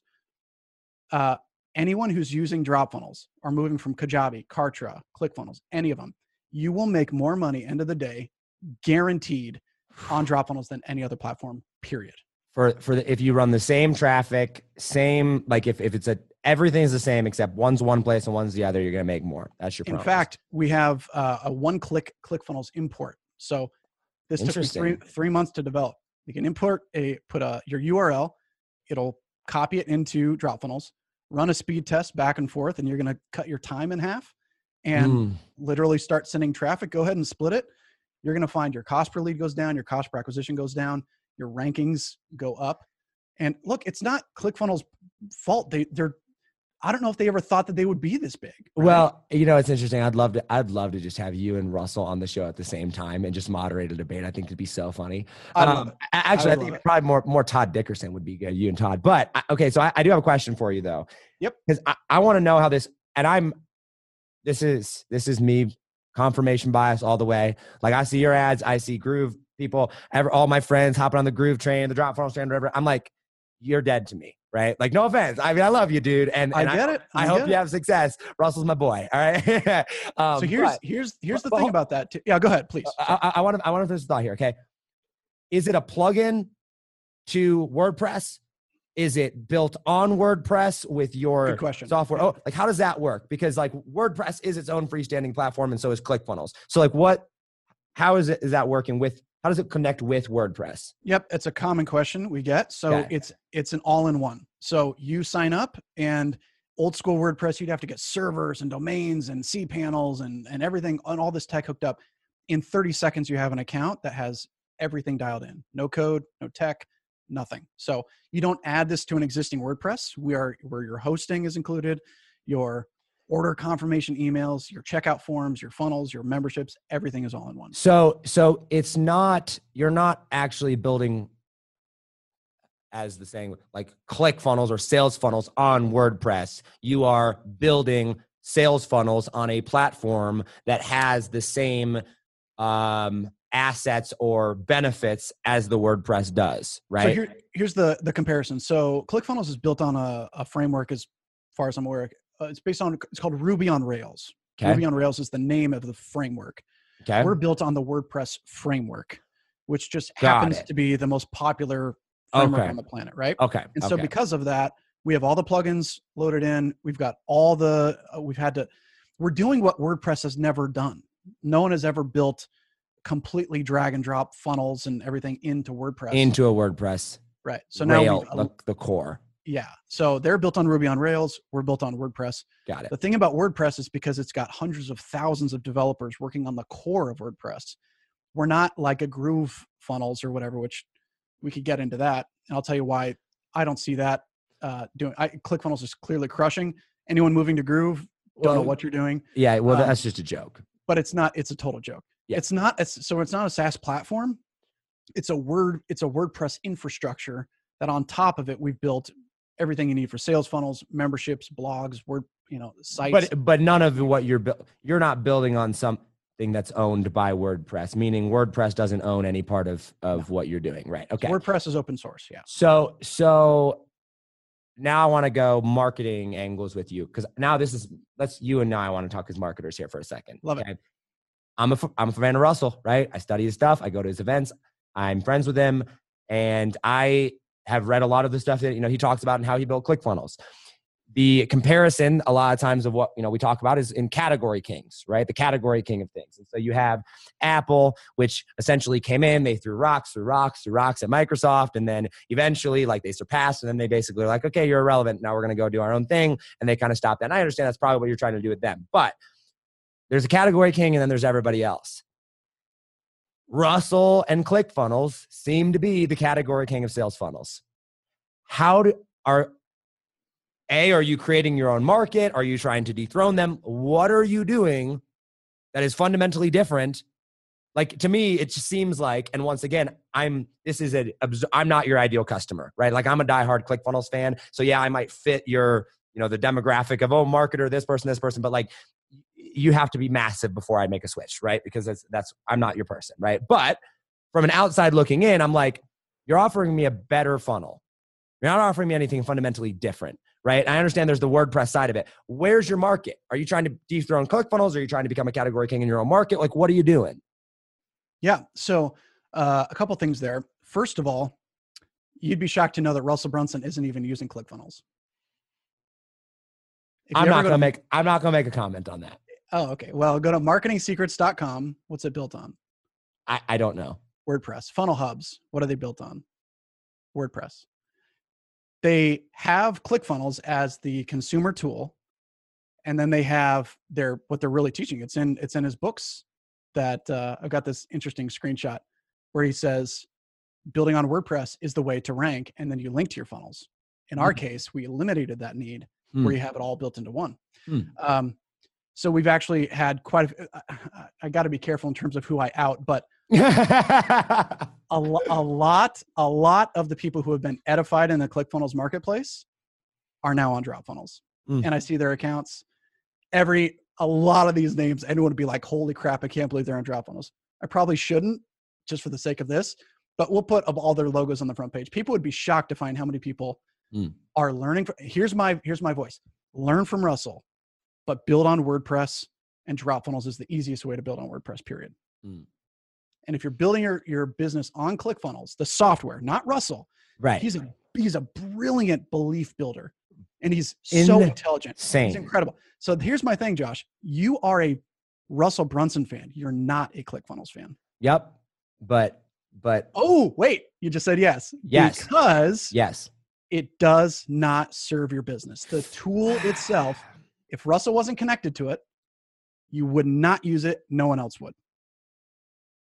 It would be another. Okay, but let's go back. But here's the thing. The fact of the matter is, and I love this conversation. The fact of the matter is that it is tied to him, right? And it like, that's like, you can't separate the two, because that is part of what makes ClickFunnels, right? Just like, so I don't know, once again, I haven't looked into your stuff enough. I just see your ads. I would assume that you're tying your face. You're the attractive character of Dropfunnels. Is that accurate? Just for lack of anyone else doing it, just because I'm most passionate for now. Yeah. So will you build as Dropfunnels grows? Do you plan to remove yourself as the attractive character and go more less initial front facing you, like get other people involved in it? So there's already quite a few people, like, for example, like Brian Page, for example, B&B Formula, right? He's moved into Dropfunnels as well. Mike Dillard, for example, is an active, very vocal proponent of it. So we try to like have our people who are using it be the hero, right? We want them to win. So, but I'm not trying to do. You're not trying to be the Russell Brunson of ClickFunnels. No. So ClickFunnels is an education company with the software attached. Really, it's what that is. Whereas, for us, so many we're thoughts. Okay. But here's the thing. And this is what most people, by the way, it's like, when Russell brought Todd to the table, right? And so, by the way, like, there's lots of other competitors. We're competing one of many. Kartra, Kajabi, Groove. I'll give you credit where credit is due. If I were to say, what's the number, like, who's the next person down? Like, who's the most successful competitor of ClickFunnels? The first one that pops in my head is Dropfunnels. I'll give you that. Okay. So where we're at. So you're at the top you're at the top of our funnel. We'll get well there done. eventually. Well done. And maybe you will, but it won't be. Russell will have to mess up. I'm telling you what, man. But here, okay. But wait, you just said Russell. You didn't say ClickFunnels. Right. Because they're hand in hand. They are. Here. Okay. I'll tell you what. Russell sells ClickFunnels. Is tied. You're 100% right. It's not logical. It's not. The Kool-Aid is deep in your system. 100%. And here's the deal. Look at this. I got all his books, every one of them on the desk, every single one. I've got the box sets. I've got his copywriters. But again, Josh, here we go. What part of those books require you to use ClickFunnels? Not one of them. Not one. Not one. It's an obligation, man. I tell you what, Russell changed my life. Therefore, he tells me about ClickFunnels. Russell could tell me to go, I don't know. But, so we see. Oh, I understand. Right? I understand. But here's the deal. That's what we're fighting, by the way. That is our biggest thing. Exactly. It is what you're fighting, which is why I want to talk about it. Because what I don't get is how, and keep in mind, dude, I have massive amounts of respect for what you're trying to do. All right. I'm like, to me, and this is what it seems like. To me, it's like you're starting a clothing company and trying to take on Nike. I mean, obviously it's not that big. It's not, that thing. But what I don't get is I'm like, what's the plan? How are you doing it? Because to me, it just seems like, Russell's talked about this. Oh, this person's going to be the next ClickFunnels killer. This person. And he's like, I just ignore them all because it's like, we're the category king. They're irrelevant. Right. And I'm like, in order to dethrone, if you will, ClickFunnels, you can't really attack them. And I'll tell you, when I listen to your ads and stuff like that, I hear a lot of similar lingo that ClickFunnels used at the beginning. So, and maybe it works well for you. That's great. But what I don't get is, are you trying to dethrone ClickFunnels or are you trying to create your own market? And great question. And I want to totally address that. Yeah. So first of all, a lot of the ads are written by the ad team, right? We have an ad team. Right. So I'm like, I know it's not you, right? Right? So, I know. Like, I'll shoot videos if they want it, but I'm kind of just like, doing our thing. So we have I would be supremely disappointed because I've seen this happen time and time again. When you have a specific goal to just beat somebody and you win, how disappointing it really feels. Right? Then once you beat them, then you fall apart because then you have no goal. Yeah. Right. It was like when I wanted to make more than my parents or whatever. And that happened. I was like depressed. Like, wait a second, I'm not any better. I'm no different. And then you have to always have new goals. So no, our goal is not to dethrone ClickFunnels. I have zero. I want everyone to know I have zero against Russell Brunson, freaking king of the market. There's no doubt about it in my mind at all. Is. His education is bar none some of the best. Period. That's just the fact. Now, because I was in there, man. I actually last year we don't need to talk about it, but yeah, I don't want the ClickFunnels user base. Actually, you said it once. I saw it in a video. You're like, don't sell to ClickFunnels users. We suck. That was exactly what you said. That's 100% right. We're awful. Yeah. Let Russell sell to them. I know. Yeah. So I do not want the ClickFunnels user base necessarily, because it's a lot of it was an MLM. It was a multi-level marketing software platform, and Groove is kind of copying them, right? And so that's why they're going that way. I do want to push back on that a little bit. Wait, let me finish. All right. Go ahead. So in the affiliate space, right? So when people didn't have a business, they were, really pushing the affiliate program. Right. And so we've learned from that. We're completely disconnected. We have an affiliate program, but we're completely disconnected from that. It's not multi-tier. You don't earn by recruiting people to sell the same product, which is 2 levels is multi-level, right? But there's a lot of affiliate stealing and that kind of stuff, and a lot of kind of newbies in the market. We are not going for newbies. There's a lot of drama there for sure. A lot of differentiators, right? So we're going for a higher caliber client that has an existing business, has an existing funnel, has existing courses, and we help them to decrease their ad spend, increase conversions, increase ranking in Google almost instantly. If you run a side-by-side comparison in every single metric, Dropfunnels versus ClickFunnels wins, period. I could stake my name on it. I could come on here and take anyone's funnel and run it side by side. But it wins 100% of the time. But I want to go back to the original question of so you're not trying to dethrone ClickFunnels. What category are you trying to create? Because in a side-by-side comparison, Android beats iPhone in a lot of ways in a side-by-side comparison, right? Zero chance I ever leave iPhone. I'm an Android guy. I'm a PC guy. Well, you're just weird, right? Who does that, right? But here's the thing. In a side-by-side comparison, Android beats iPhone in a lot of ways. But the culture, identity, and the lot of non-logical things around iPhone is why people buy iPhone. And it's why we pay, I pay $1,200 for this stupid thing, right? So what are Wait, are you Android or iPhone? I'm iPhone. iPhone all day long. A Mac, iPhone, Apple. Apple is the only company, and I know people are like, oh, horse. Apple's the only company I've never, ever, ever been disappointed in buying one of their products. I just bought a brand new $4,500 MacBook Pro, tricked it all out, came in. It's the most beautiful piece of machinery I've ever used. You can't get me off of it. And it's not necessarily because Windows couldn't do the same thing or a better job or whatever. It's I'm just never leaving Apple. Right. And it's the same thing with ClickFunnels. It's tied to a person. So if Russell were to sell and leave the company, would I probably leave? That's how you'll get me. Russell sells the company and leaves ClickFunnels. Maybe I'll come. Okay. But what I'm trying to understand is Russell's pitch at the beginning of ClickFunnels, which is different now when they started, was basically, hey, listen, you can cancel everything else. It's this all-in-one platform where you can achieve this thing. Right. Some of the ads, I know it's not the ads that you're not responsible for the copy. Some of your ads say very similar things than that. I don't care what one ad says. I want to know from you, where's the direction that you're going? What's the goal? Is it to be the all-in-one best funnel building platform? Is it to be the all-in-one? What is it? Because to me, it seemed all-in-one best funnel building platform was a ClickFunnels pitch. Is that your pitch? Is it a better ClickFunnels? Is it a fundamentally different thing than ClickFunnels? What is it that you're trying to, where are you going with it? Yeah. So I'd say the best comparison is that we are the Tesla in a car market. Okay. We don't need to reinvent the market or the niche. There are people who are unsatisfied with the status quo, with what exists, right? Okay. And so we are, in that same sense, we are the Apple in an Android market. And ClickFunnels in this case would be the Android market. The Android of the phone market. The market leader, right? Yeah, the market leader of the, okay. All right. So there is significant competitive advantage to being first to market, right? But then from that, there's a lot of other SaaS platforms that have popped up. I'll beat them all day. like, and it's not an opinion, every data, every piece of metric, at the end of the day, it depends on what you care about. Do you want to equate, your connection to ClickFunnels with Russell, or do you want to make more money? Because period, every metric, every test, every split across the board, staking my name on it, every time DropFunnels wins, you will make more money on DropFunnels use Russell's. I'm not an education guy, right? I'm not doing courses. I'm not really doing events. I'm not doing any of that.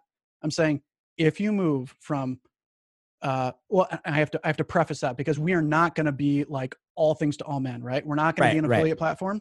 You can add that on top. We're not an autoresponder. They've actually, ClickFunnels came out and said, we wish we wouldn't have done that. Yeah, no kidding. That's the one complaint I have. That's the one thing that I will say about ClickFunnels. Right.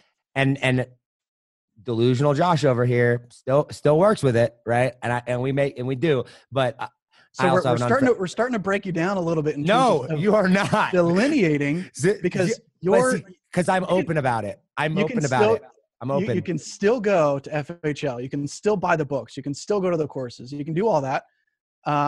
But you could be on Kartra if that's what you want. You could be on Kajabi if you wanted. You could be on DropFunnels. You could be on anything and still learn from that. So it's like that separation is the same thing as saying, but for me, I'll be on your side on this sense that I love Elon so much that I bought the car because I was so excited about what he's doing. Right. I bought the flamethrower because he said it was cool. Yeah. You want the car because he said it. Yeah. Right. It's the belief. It's the synapses we're connecting ClickFunnels to Russell Brunson, Elon Musk to Tesla, any other charismatic, Steve Jobs to Apple, right? Right. If you separate those two things out, I can be a Steve Jobs fan and still use Android. Right? So you're saying, and Russell, I know you're probably listening. I love you, dude. I love him too. I'm an interviewer first here, right? I'm a podcaster here, right? As I got to ask these questions because I'm going to have Russell on. Russell agreed to a multiple hour interview to talk Atlas Shrugged, which will be super fun because we had him talk about his new book, Traffic Secrets, and he's coming back on. And I finally convinced him to come back on just to talk something besides funnels. I was like, dude, we got to come on. He's like, all right, Atlas Shrugged. Anyway, you're essentially saying, from what it sounds like, hey, listen, Russell has the belief, the visionary thing of a Elon Musk, of a Steve Jobs, things like that. The problem is that Apple's products are actually super good. Tesla's products are actually super good, but ClickFunnels ain't that good of a product. I don't know who would argue against that. If anyone listening saying, hey, no, that's not true. It's actually a fantastic product. I don't know if you would. Would you say that? Would you say Tesla's great, Apple's great? I say Tesla's great, Apple's great. ClickFunnels is the best product, hands down. But here's the thing: I haven't used anything else. Exactly. You have no split test. You've never done a split. You're on the losing side of a split test. And maybe so, but it's making me money, and I love it. And that's where I'm like. And here's the thing, dude. I think. And this is me being, like we're having an open conversation here. You do your business. I'm not telling you how to run your business. I think where it's so fascinating to me is like most businesses it's more important to have the element of just like diehard fans than it is to have a good, don't get me wrong. I think you need to have a good product. And I think that ClickFunnels is okay. I've openly admitted this, ClickFunnels isn't the perfect product. By any stretch of the imagination. We know that. I've had my own frustration with them. It's why I pay for their priority support, right? But at the same time, I'm like, ClickFunnels gives me everything that I need. I know exactly what's there. I'm educated on that. And I am so far into the belief that Russell's not going to give me a platform that's not going to serve me. It might not be perfect, but it's going to and I'm so far into the belief of him. And maybe you're just not far enough along that. Maybe I'm not close enough to the action, but I feel like that identity, that delusional support of I will give you money no matter what is lacking in all of ClickFunnels competitors. And you're a competitor of ClickFunnels, so I'm going to loop you, categorize you into that, knowing that I'm, once again, kind of far away from the action. Maybe it's just because you're not, big enough yet. I don't know the reason, but to me, you're competing on, could be wrong, but you're competing on features and benefits and the fact that you have a logical explanation to why your product is better. And I'm the perfect example of why logic doesn't matter when I'm making a buying decision, which is crazy because I'm a logical person, right? Yeah. So people make decisions based on emotion and justify with logic, right? 100%. And so that's also partially why our game plan is not to tie in this emotional game. But here's the thing, what you're expressing, what you're describing about yourself is the exact same version of that far, in your particular case, far left person who is so deep rooted in that they will not change no matter how logical. You're like, but here's the logic, here's the facts. You are insane. You have no idea look at this data, look at the proof. And they're like, no, I will never change. This is what I believe. This is why I believe it. Russell, you're the leader of the Democratic Party and I'm a Democrat now. Oh no. But see, again, it's like, that's a good comparison, by the way, though. I like that. That's funny. So by the way, we just launched in February, right? So ClickFunnels has been around for like 6 years. Yeah, 5 or 6 years. First year in business. We're growing extremely fast, but not like GrewFunnels fast, where they're like, hey, we got 100,000 free accounts. Now we have 100,000 users. We beat ClickFunnels. What a joke. Come on. Complete joke. I just lost all respect for that. I still have tremendous respect for the entire ClickFunnels ecosystem, for Russell, for the whole team and all that. Just next level smart. Yeah. But zero respect for that over there, where it's like straight up marketing baloney, right? It's complete lies. Yeah. 100%. So I believe in fast up, fast down, slow up, slow down. So we're just on this nice pace, getting tons of legitimate attention from big people in the industry. Again, I can't expose the names of the people who are on the platform. I will say this: we're having a conversation about it, and I'm not huge, but like I'm homies with Russell, right? I'm homies with all the people over there at ClickFunnels, and we're sitting here having a conversation about it. So you're doing something right. You know what I mean? Yeah, and we've been on with Spencer Meekum and quite a few other people in the space, and again, that's one of the biggest things that I find. And by the way, initially it annoyed me, but it was like, I've had multiple conversations with people saying, no, I can't switch because I'm trying to get a 2 Comma Club award. I'm like, wait a second. You are willing to look at the data and objectively say, I am willing to forego this to get this award because you're identified or you're trying to speak on the stage or whatever. Russell is a master belief builder in that sense, that he says that if you're on ClickFunnels, you'll make $1 million, where it's only happened for like 0.07% of the users or whatever. Well, it's so funny because I've made $1 million not using ClickFunnels, but using what ClickFunnels has taught, as you have said, right? Sure. And most of my, I would say 80% of my transactions are collected through PayPal, right? Most of my clients are $10,000 to $25,000 a pop, right? I'm not running that through hey, go to my landing page and swipe your credit card. You know what I mean? I'm like, just send me some money. Yeah, right? No one's doing that. I mean, there was a guy who sold $1 million house and he got the 2 Comma Club award and he went bankrupt the next month. It's stupid, right? And so, I also have another friend, by the way, who got the bigger award, the $10 million, literally was not through a funnel because I was in that business. I know everything about it, had nothing to do with ClickFunnels at all. And that's period.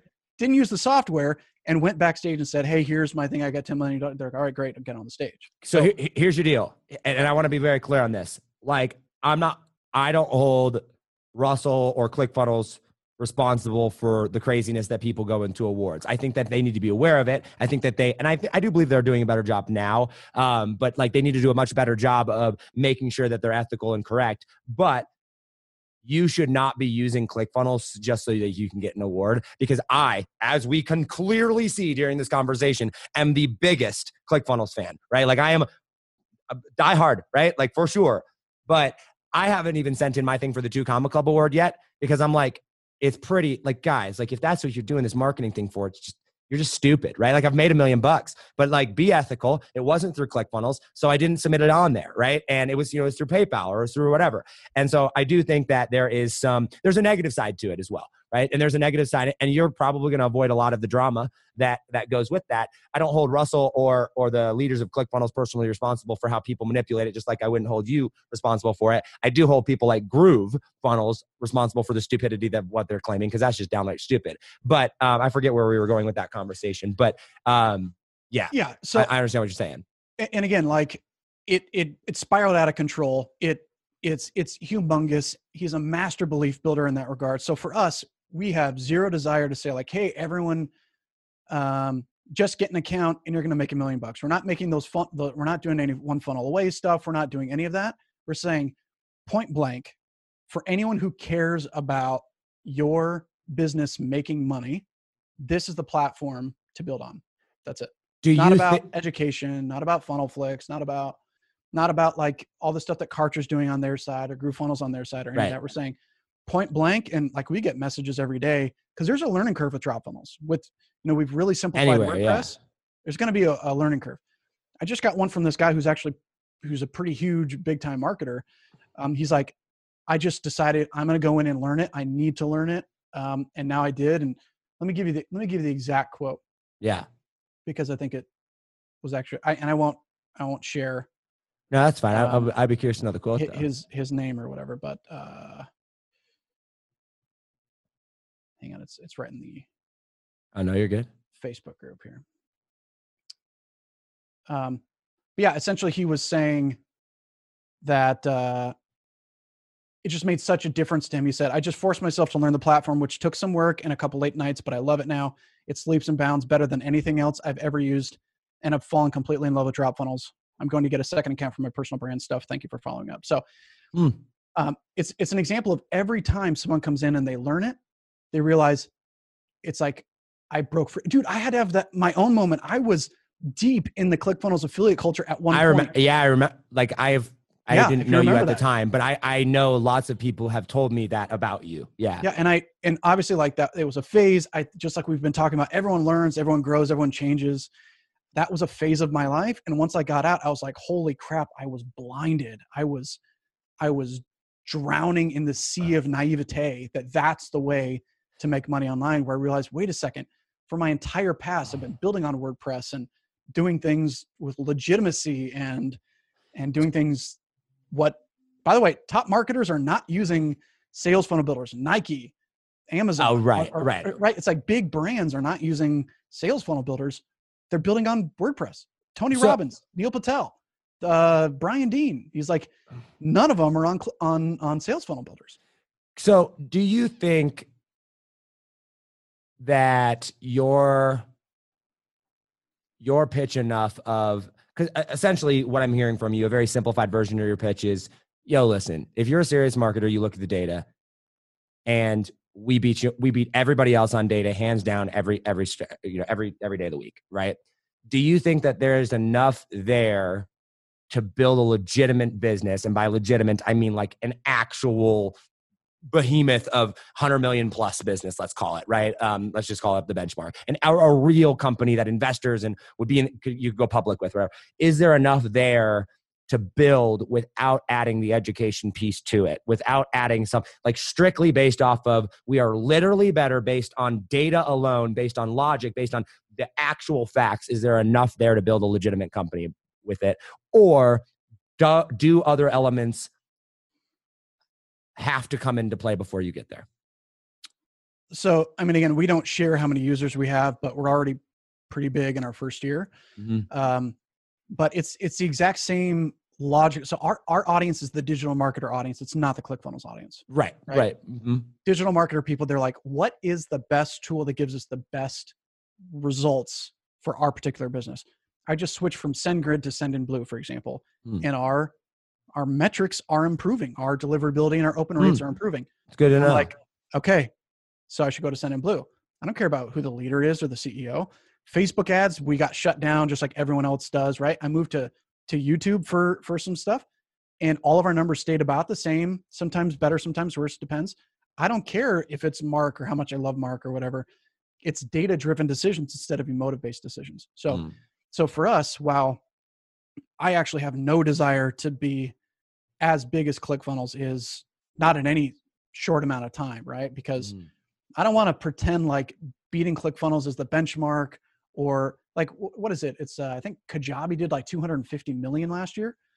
They're not doing more than ClickFunnels, but that's a massively sellable and legitimate business model, right? Right. So, and when you get that big, you have all the problems that come with it. So we're really intended for marketers who care about numbers and results. But there is some belief aspect of that. You have to believe that what I'm telling you is true. Right. And if you I don't think, believe me, you won't change, and I think that's where that's why, like, Russell led, I mean, this is essentially Russell's business model. And I mean, he's been pretty open about it. Hey, listen, we got this product. How the frick do we sell it? Right. And it was cool. Create the belief, tell the stories, future-based cause. It's expert secrets, right? I mean, he lays it out in the blueprint, right? Like, where are we going? How do we self-identify? Who are we going to throw rocks at?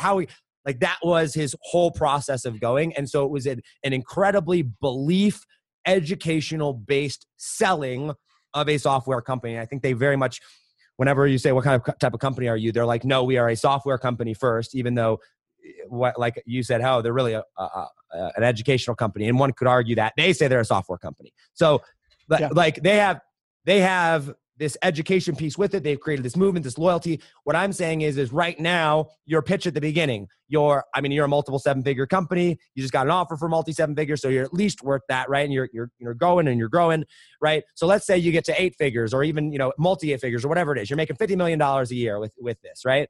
At that point, is there some point though, where you're going to eat up the market of legitimate, purely Alex Becker, Sam Ovens type of just truly data-driven type of people, and have to start to pull in some of that identity, start of that movement, some of that future-based cause that Russell leads out with?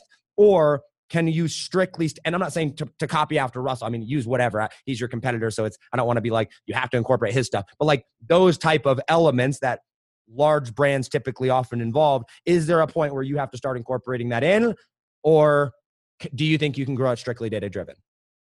So I want to refer you to, and maybe take a note of it. You're going to love it specifically. Okay. Watch the full version. There's a shortened version of it as well from Charlie Munger called The Psychology of Human Misjudgment. Psychology of human. Anyone who's here, if you happen to be a ClickFunnels user and you're, as Josh self-mentioned, drinking the Kool-Aid, drinking that Kool-Aid, boy. You're in it. You love it. It tastes great. Psychology of what? The Psychology of Human Misjudgment. All right, writing it down. And Charlie Munger is explaining this concept of the biggest errors that people face and why they follow specific charismatic characters and that type of thing as well. It's really going to help to define it.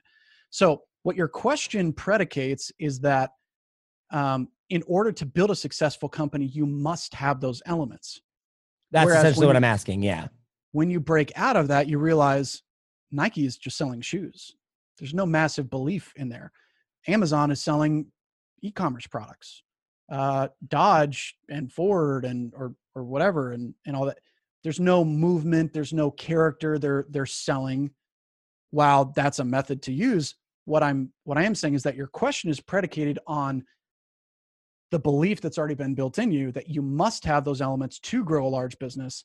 Whereas once you escape the internet marketing space, which I feel like I've done, and I'm not right. You're not an internet marketer, right? You're fighting hard to get out of it, dude. Your refund rates, your chargeback rates drop, your revenue increases, your profit increases, the networks that you have available to you, the market you have available to you is so much bigger outside of the internet marketing, digital marketing space, where that's just, as you mentioned, it's just this weird cult of just selling to each other, and we're all just transferring money from one person to another. I get hit up by some ClickFunnels coaches who don't know who I am, and they're like, and I'm like, I'm not your customer, dude, right? And so, but when we break out, we see so much more opportunity, so much more potential, so much more growth, real money.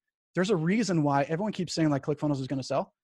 They're never going to sell because I don't think there's a buyer, because they can't disassociate that belief aspect of Russell. Russell can never leave ClickFunnels. ClickFunnels would crush, right? Because Russell's the product. So, well, I do think there's an element to that. Yeah. If Russell sells ClickFunnels and then dips. Yeah. So the question is, right? Is that enough reason? Is that enough rationale in your mind to say, if it's an if-then statement, if Russell leaves, I leave ClickFunnels, what am I really buying? Russell, 100%. And I know that. Well, okay. But so I would counter what you said there. I think that in some of the companies you mentioned, Ford, Chevy, things like that, they're not so much creating a movement. Yes, they are though. Like here's the thing, dude. Where I would disagree with you, Nike for sure has the elements of identity and movement and brand and everything that we're talking about, and Russell talks about in Expert Secrets. All of their attractive characters, there's not one person. It's LeBron James and Tom Brady's Under Armour. LeBron James and every other Nike person, sports person that is for Nike are the attractive characters. And the identity, I mean, dude, I grew up a country boy, okay? Like big farm, I mean, like farming, big lifted truck, camouflage interior, guns in the background. It is are you a Chevy, Ford, or Dodge person? Because if you're a Ford and I'm a Dodge, screw you, get out of my hayfield, right? Like, get out of here, right? So I'm like, there is that sense of identity in there. There is that sense of it all in there. And it's not just, we have a better vehicle, right?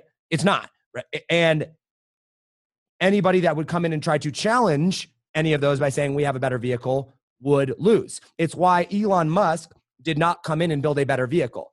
He literally built a fundamentally different vehicle, right? There's a whole different movement behind it. And there's nobody that can look at Elon Musk and Tesla and say, there's no aspect of brand there or loyalty or a movement or belief. It's all there. Everything that Russell talks about, and I'm going to use Russell because he's the educator that we're talking about here. Everything that he says in Expert Secrets, I see in Nike and in Tesla, and to a certain extent, probably less now. It's why they're failing. Dodge and Ford and GM. And so to me, I just look at it and I go, don't get me wrong, I'm fascinated to watch the next several years of drop funnels and see what it comes out to. I mean, I'm a lifelong learner, man. I don't hope you get me over there because I'm a lifelong Russell fan, but like, hey, if you get me over to you, by all means, dude, like props, right? I love the market. I love competition, but I just, where I think I disagree is I don't think people buy on data alone. I think there's a percentage of them. And I feel like it's those people that are like, typically like me, but not in this case because, I'm delusional, that are like, I'm over the drama. I just got to look at the numbers. Like, what's actually going to make me money? And those are the type of people you're going to attract initially. But at some point, you got to expand the market beyond that, because those same people, and I'm the perfect example of this, in some other aspect of their life are being delusional fanboys. Because when it comes to politics and when it comes to like logic, and I'm the most logical, data, facts-driven person when it comes to politics. But then when it comes to funnels and phones, I'm like delusional fanboy. Elon Musk is my hero and Russell's you know what I'm saying?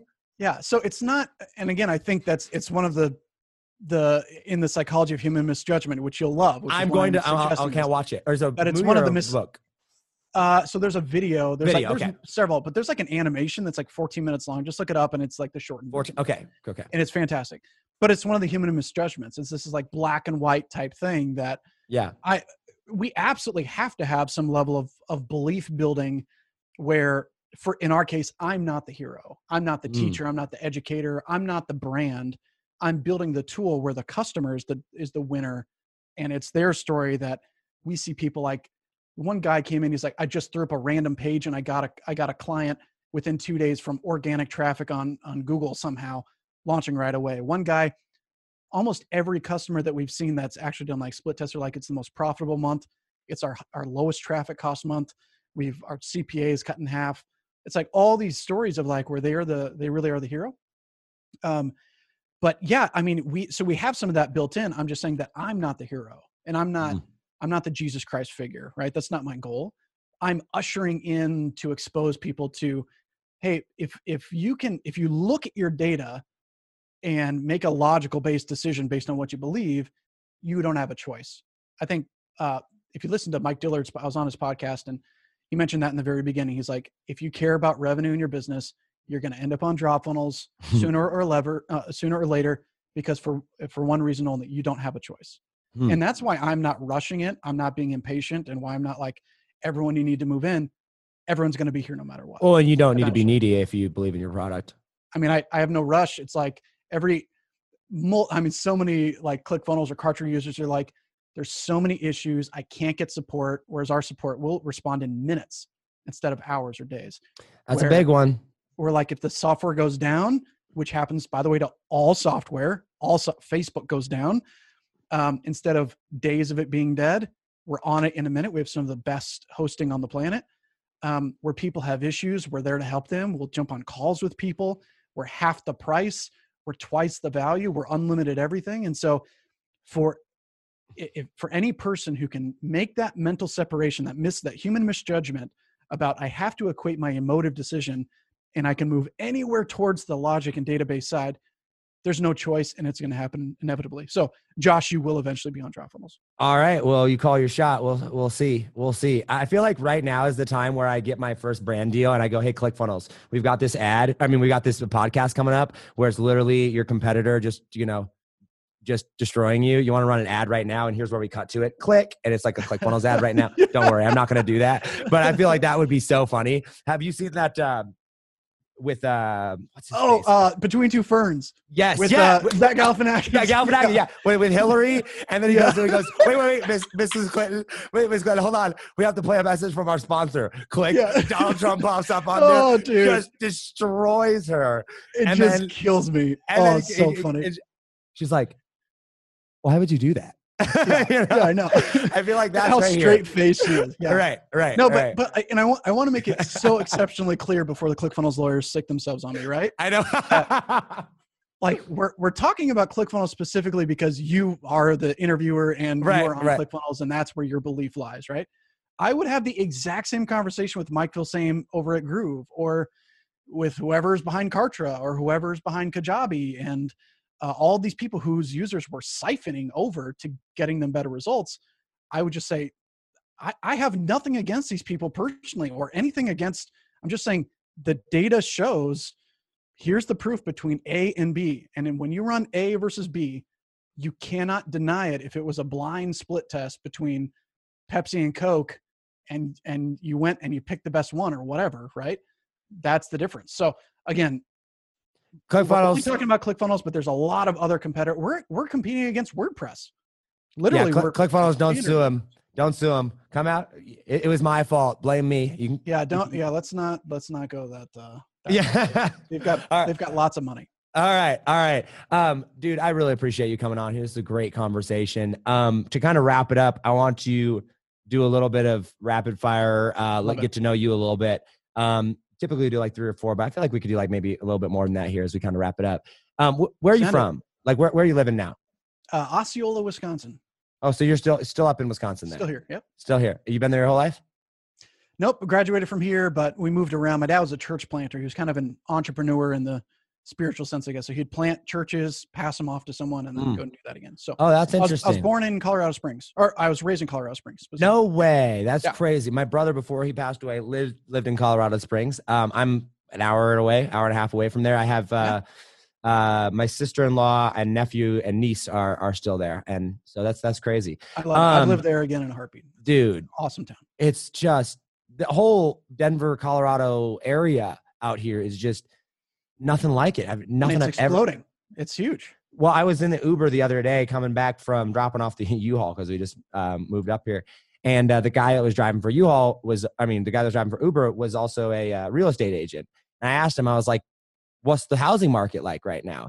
He goes, they're estimating that there's roughly 750 people a day moving to Denver and the surrounding areas. The average home value in Denver, inside of Denver right now, just surpassed $600,000. That's the average home price. It's insane right now. Crazy. Okay, what's a lifelong bucket list goal, like something that you absolutely want to achieve in your life that's going to take you your whole life to do?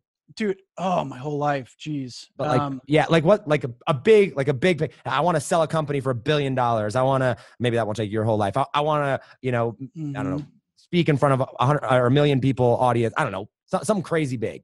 Yeah. I've always wanted to sell a company for 50 million was 50 one million. aspect.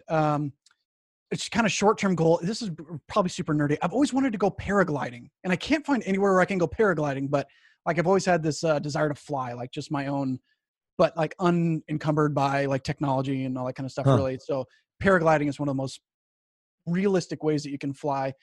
So that's kind of a short-term goal I want to do.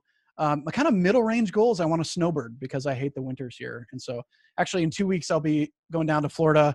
If there's any Orlando people and they want to hang out, I don't know when this will air or whatever, but we'll have a get together. But I want to snowbird and just do, Florida in the winters and up here in the summers. I'm sorry, snowboard in Florida? Snowbird. Oh. So It's a What's phrase that? for people who leave in the winter and they go south. Yeah. Oh, gotcha. Okay. Usually old people do it, but I feel like I'm 33 going on 60, so I feel like I'm an old spirit. Man, I feel like I'm Trying to 26 escape. going on 18 though. So I'm going the other direction. I feel young all the time. Everyone's like freaking out. You're going to be 30 coming up. I'm like, I don't know. I feel like I'm still 18. So I feel like I'm going to be 18 until I'm like 80. And then I'll be 30 is like, all good, bro. 30 is the new 20. right. Yeah, I've heard that. Gary Vee says 40 is the new 20. So Yikes. I don't Probably because know. he's 40. Probably because he's 40 and he wants to feel like he's 20 again. He tries to be cool so hard. He's on TikTok so hard right now. TikTok, dude. All right, we got to talk about that in the last couple of minutes. Dude, they're shutting it down, right? I just saw that this morning. November 11th, I think, Yeah. or 13th. It's supposed to be banned. Like you're not allowed to do any business transactions, not running any ads on their WeChat as well. That's insane. Yeah, well, and I think they're only stopping downloads, but I'm guessing what's going to happen is after the election, Oracle won the bid to take it over for the U.S. Oracle's going to lobby the government. But did they though? I heard that it didn't go through. Oh, I could be wrong. I could be wrong on that. It was like they won the bid, but then the White House didn't approve of it or something like that. Yeah. Oracle bid TikTok. Well, dude, the reason you and I got on this conversation in the first place was because of the whole like the cuties thing and the whole TikTok thing and all that stuff kind of. So we didn't actually dive into that. Maybe another conversation, but maybe another one. But I'm perfectly fine with TikTok going away. I'm 100% okay with it. I have no issues with it. I'm not on it. I think it's kind of a gross breeding ground and marketplace of over sexualization of pretty much all human beings that are on there doing that kind of stuff. And I see no benefit to it at all. So I think I don't think it's inherently. I mean, I agree with you 100%. I don't think it's inherently TikTok's. Like, I don't think TikTok is necessarily encouraging that, but I think that that's the result of the platform that they've built. Right? That's how they grew, man. Right. That's how which they is made it so big. It's crazy because. So I remember TikTok when it was called Musical.ly, and we got on there, and I remember this was probably 2 or 3 years ago. The biggest star on Musical.ly in the world was, I think she was 13, and she had 18 million followers at 13 years old. I was like, there's no world where this is a good idea. Nope. Right. And still the top TikTok people are still underage, like actual. Underage. And the challenges and the things that make it go viral, like that it feeds into like there's like practically soft porn on Instagram. TikTok just took it to the next level. Like, you know what I mean? There's like straight up porn everywhere. Yeah, it really is. But it's not nasty. Just TikTok. It's Reddit, dude. It's on IG. It's Twitter. It's everywhere. It's just disgusting. It's a cultural issue, not just a platform issue. Okay. Do you have a hard cutoff in 5 minutes? I do, but man, we could have a whole other conversation. Okay. All right. I just want to say this. We'll end with this then. I want to say I appreciate the perspective that you brought in that post about cuties. For those of you that don't know, you can give a 30-second synopsis of your post. Yeah. I mean, essentially it's that people are all canceling Netflix as like, this is some response to like over sexualization of like young girls and whatnot. And yes, cuties is gross. And yes, that wasn't the filmmaker's intent and all these like subcategories of conversation. But all I'm saying is like the over-sexualization of girls is not a new thing. It's hyper prevalent in our culture. Kids disappear every day and are literally kidnapped and put into sex trafficking every day. It's happening worldwide. And cuties is just a slightly over the line acceptance of like what our culture is asking for. Right. I mean, that's the point you made in the post, which I appreciate, is you're like, hey, listen, like it starts with your daughter's phone, right? It starts with or your son's phone, or your son, right? It starts with the phone. It starts with the household. It starts with the parents and their children, and I appreciate that. Where I was very quick to comment on was, please, I just wanted clarification that you were in no way supporting the film, which you weren't, and I appreciate that. I think it's one of those things where, if you're canceling Netflix because you're trying to virtue signal to somebody else that you are taking this very seriously, guess what? You have a problem, right? It's not going to do anything. Cancel your IG, cancel your Facebook, cancel Reddit, because it's all over. And even further than that, though, I did cancel Netflix. I don't have it anymore, but I didn't cancel that because somebody else told me to, or because it was a trend. I did it because it was in alignment with what I actually believed. And I don't care if I was the only one I don't care if everybody goes and resubscribes and is like, oh, that's all dumb. I canceled it because it's what I stand for. And I think that the problem with society today on both the left and the right, especially with things like this, is that we do it because everybody else is doing it or because some virtual signal, when in reality, popular. Right, we have to take responsibility in our own life. And I think that's what you were trying to say as well. And I appreciate that perspective. We'll have to have another conversation because I really did enjoy this interview, dude. It was really fun. Dude, you're a killer interviewer. And I appreciate it. I haven't had a 2-hour-long conversation with an intelligent person through Zoom like this ever. I think this is the longest, most fun I've had on a conversation in forever. So this was great. I love it. Guys, we're going to wrap it up with that. Jordan, where can people find more about you if they want to go check you out and your my devil of a competitor?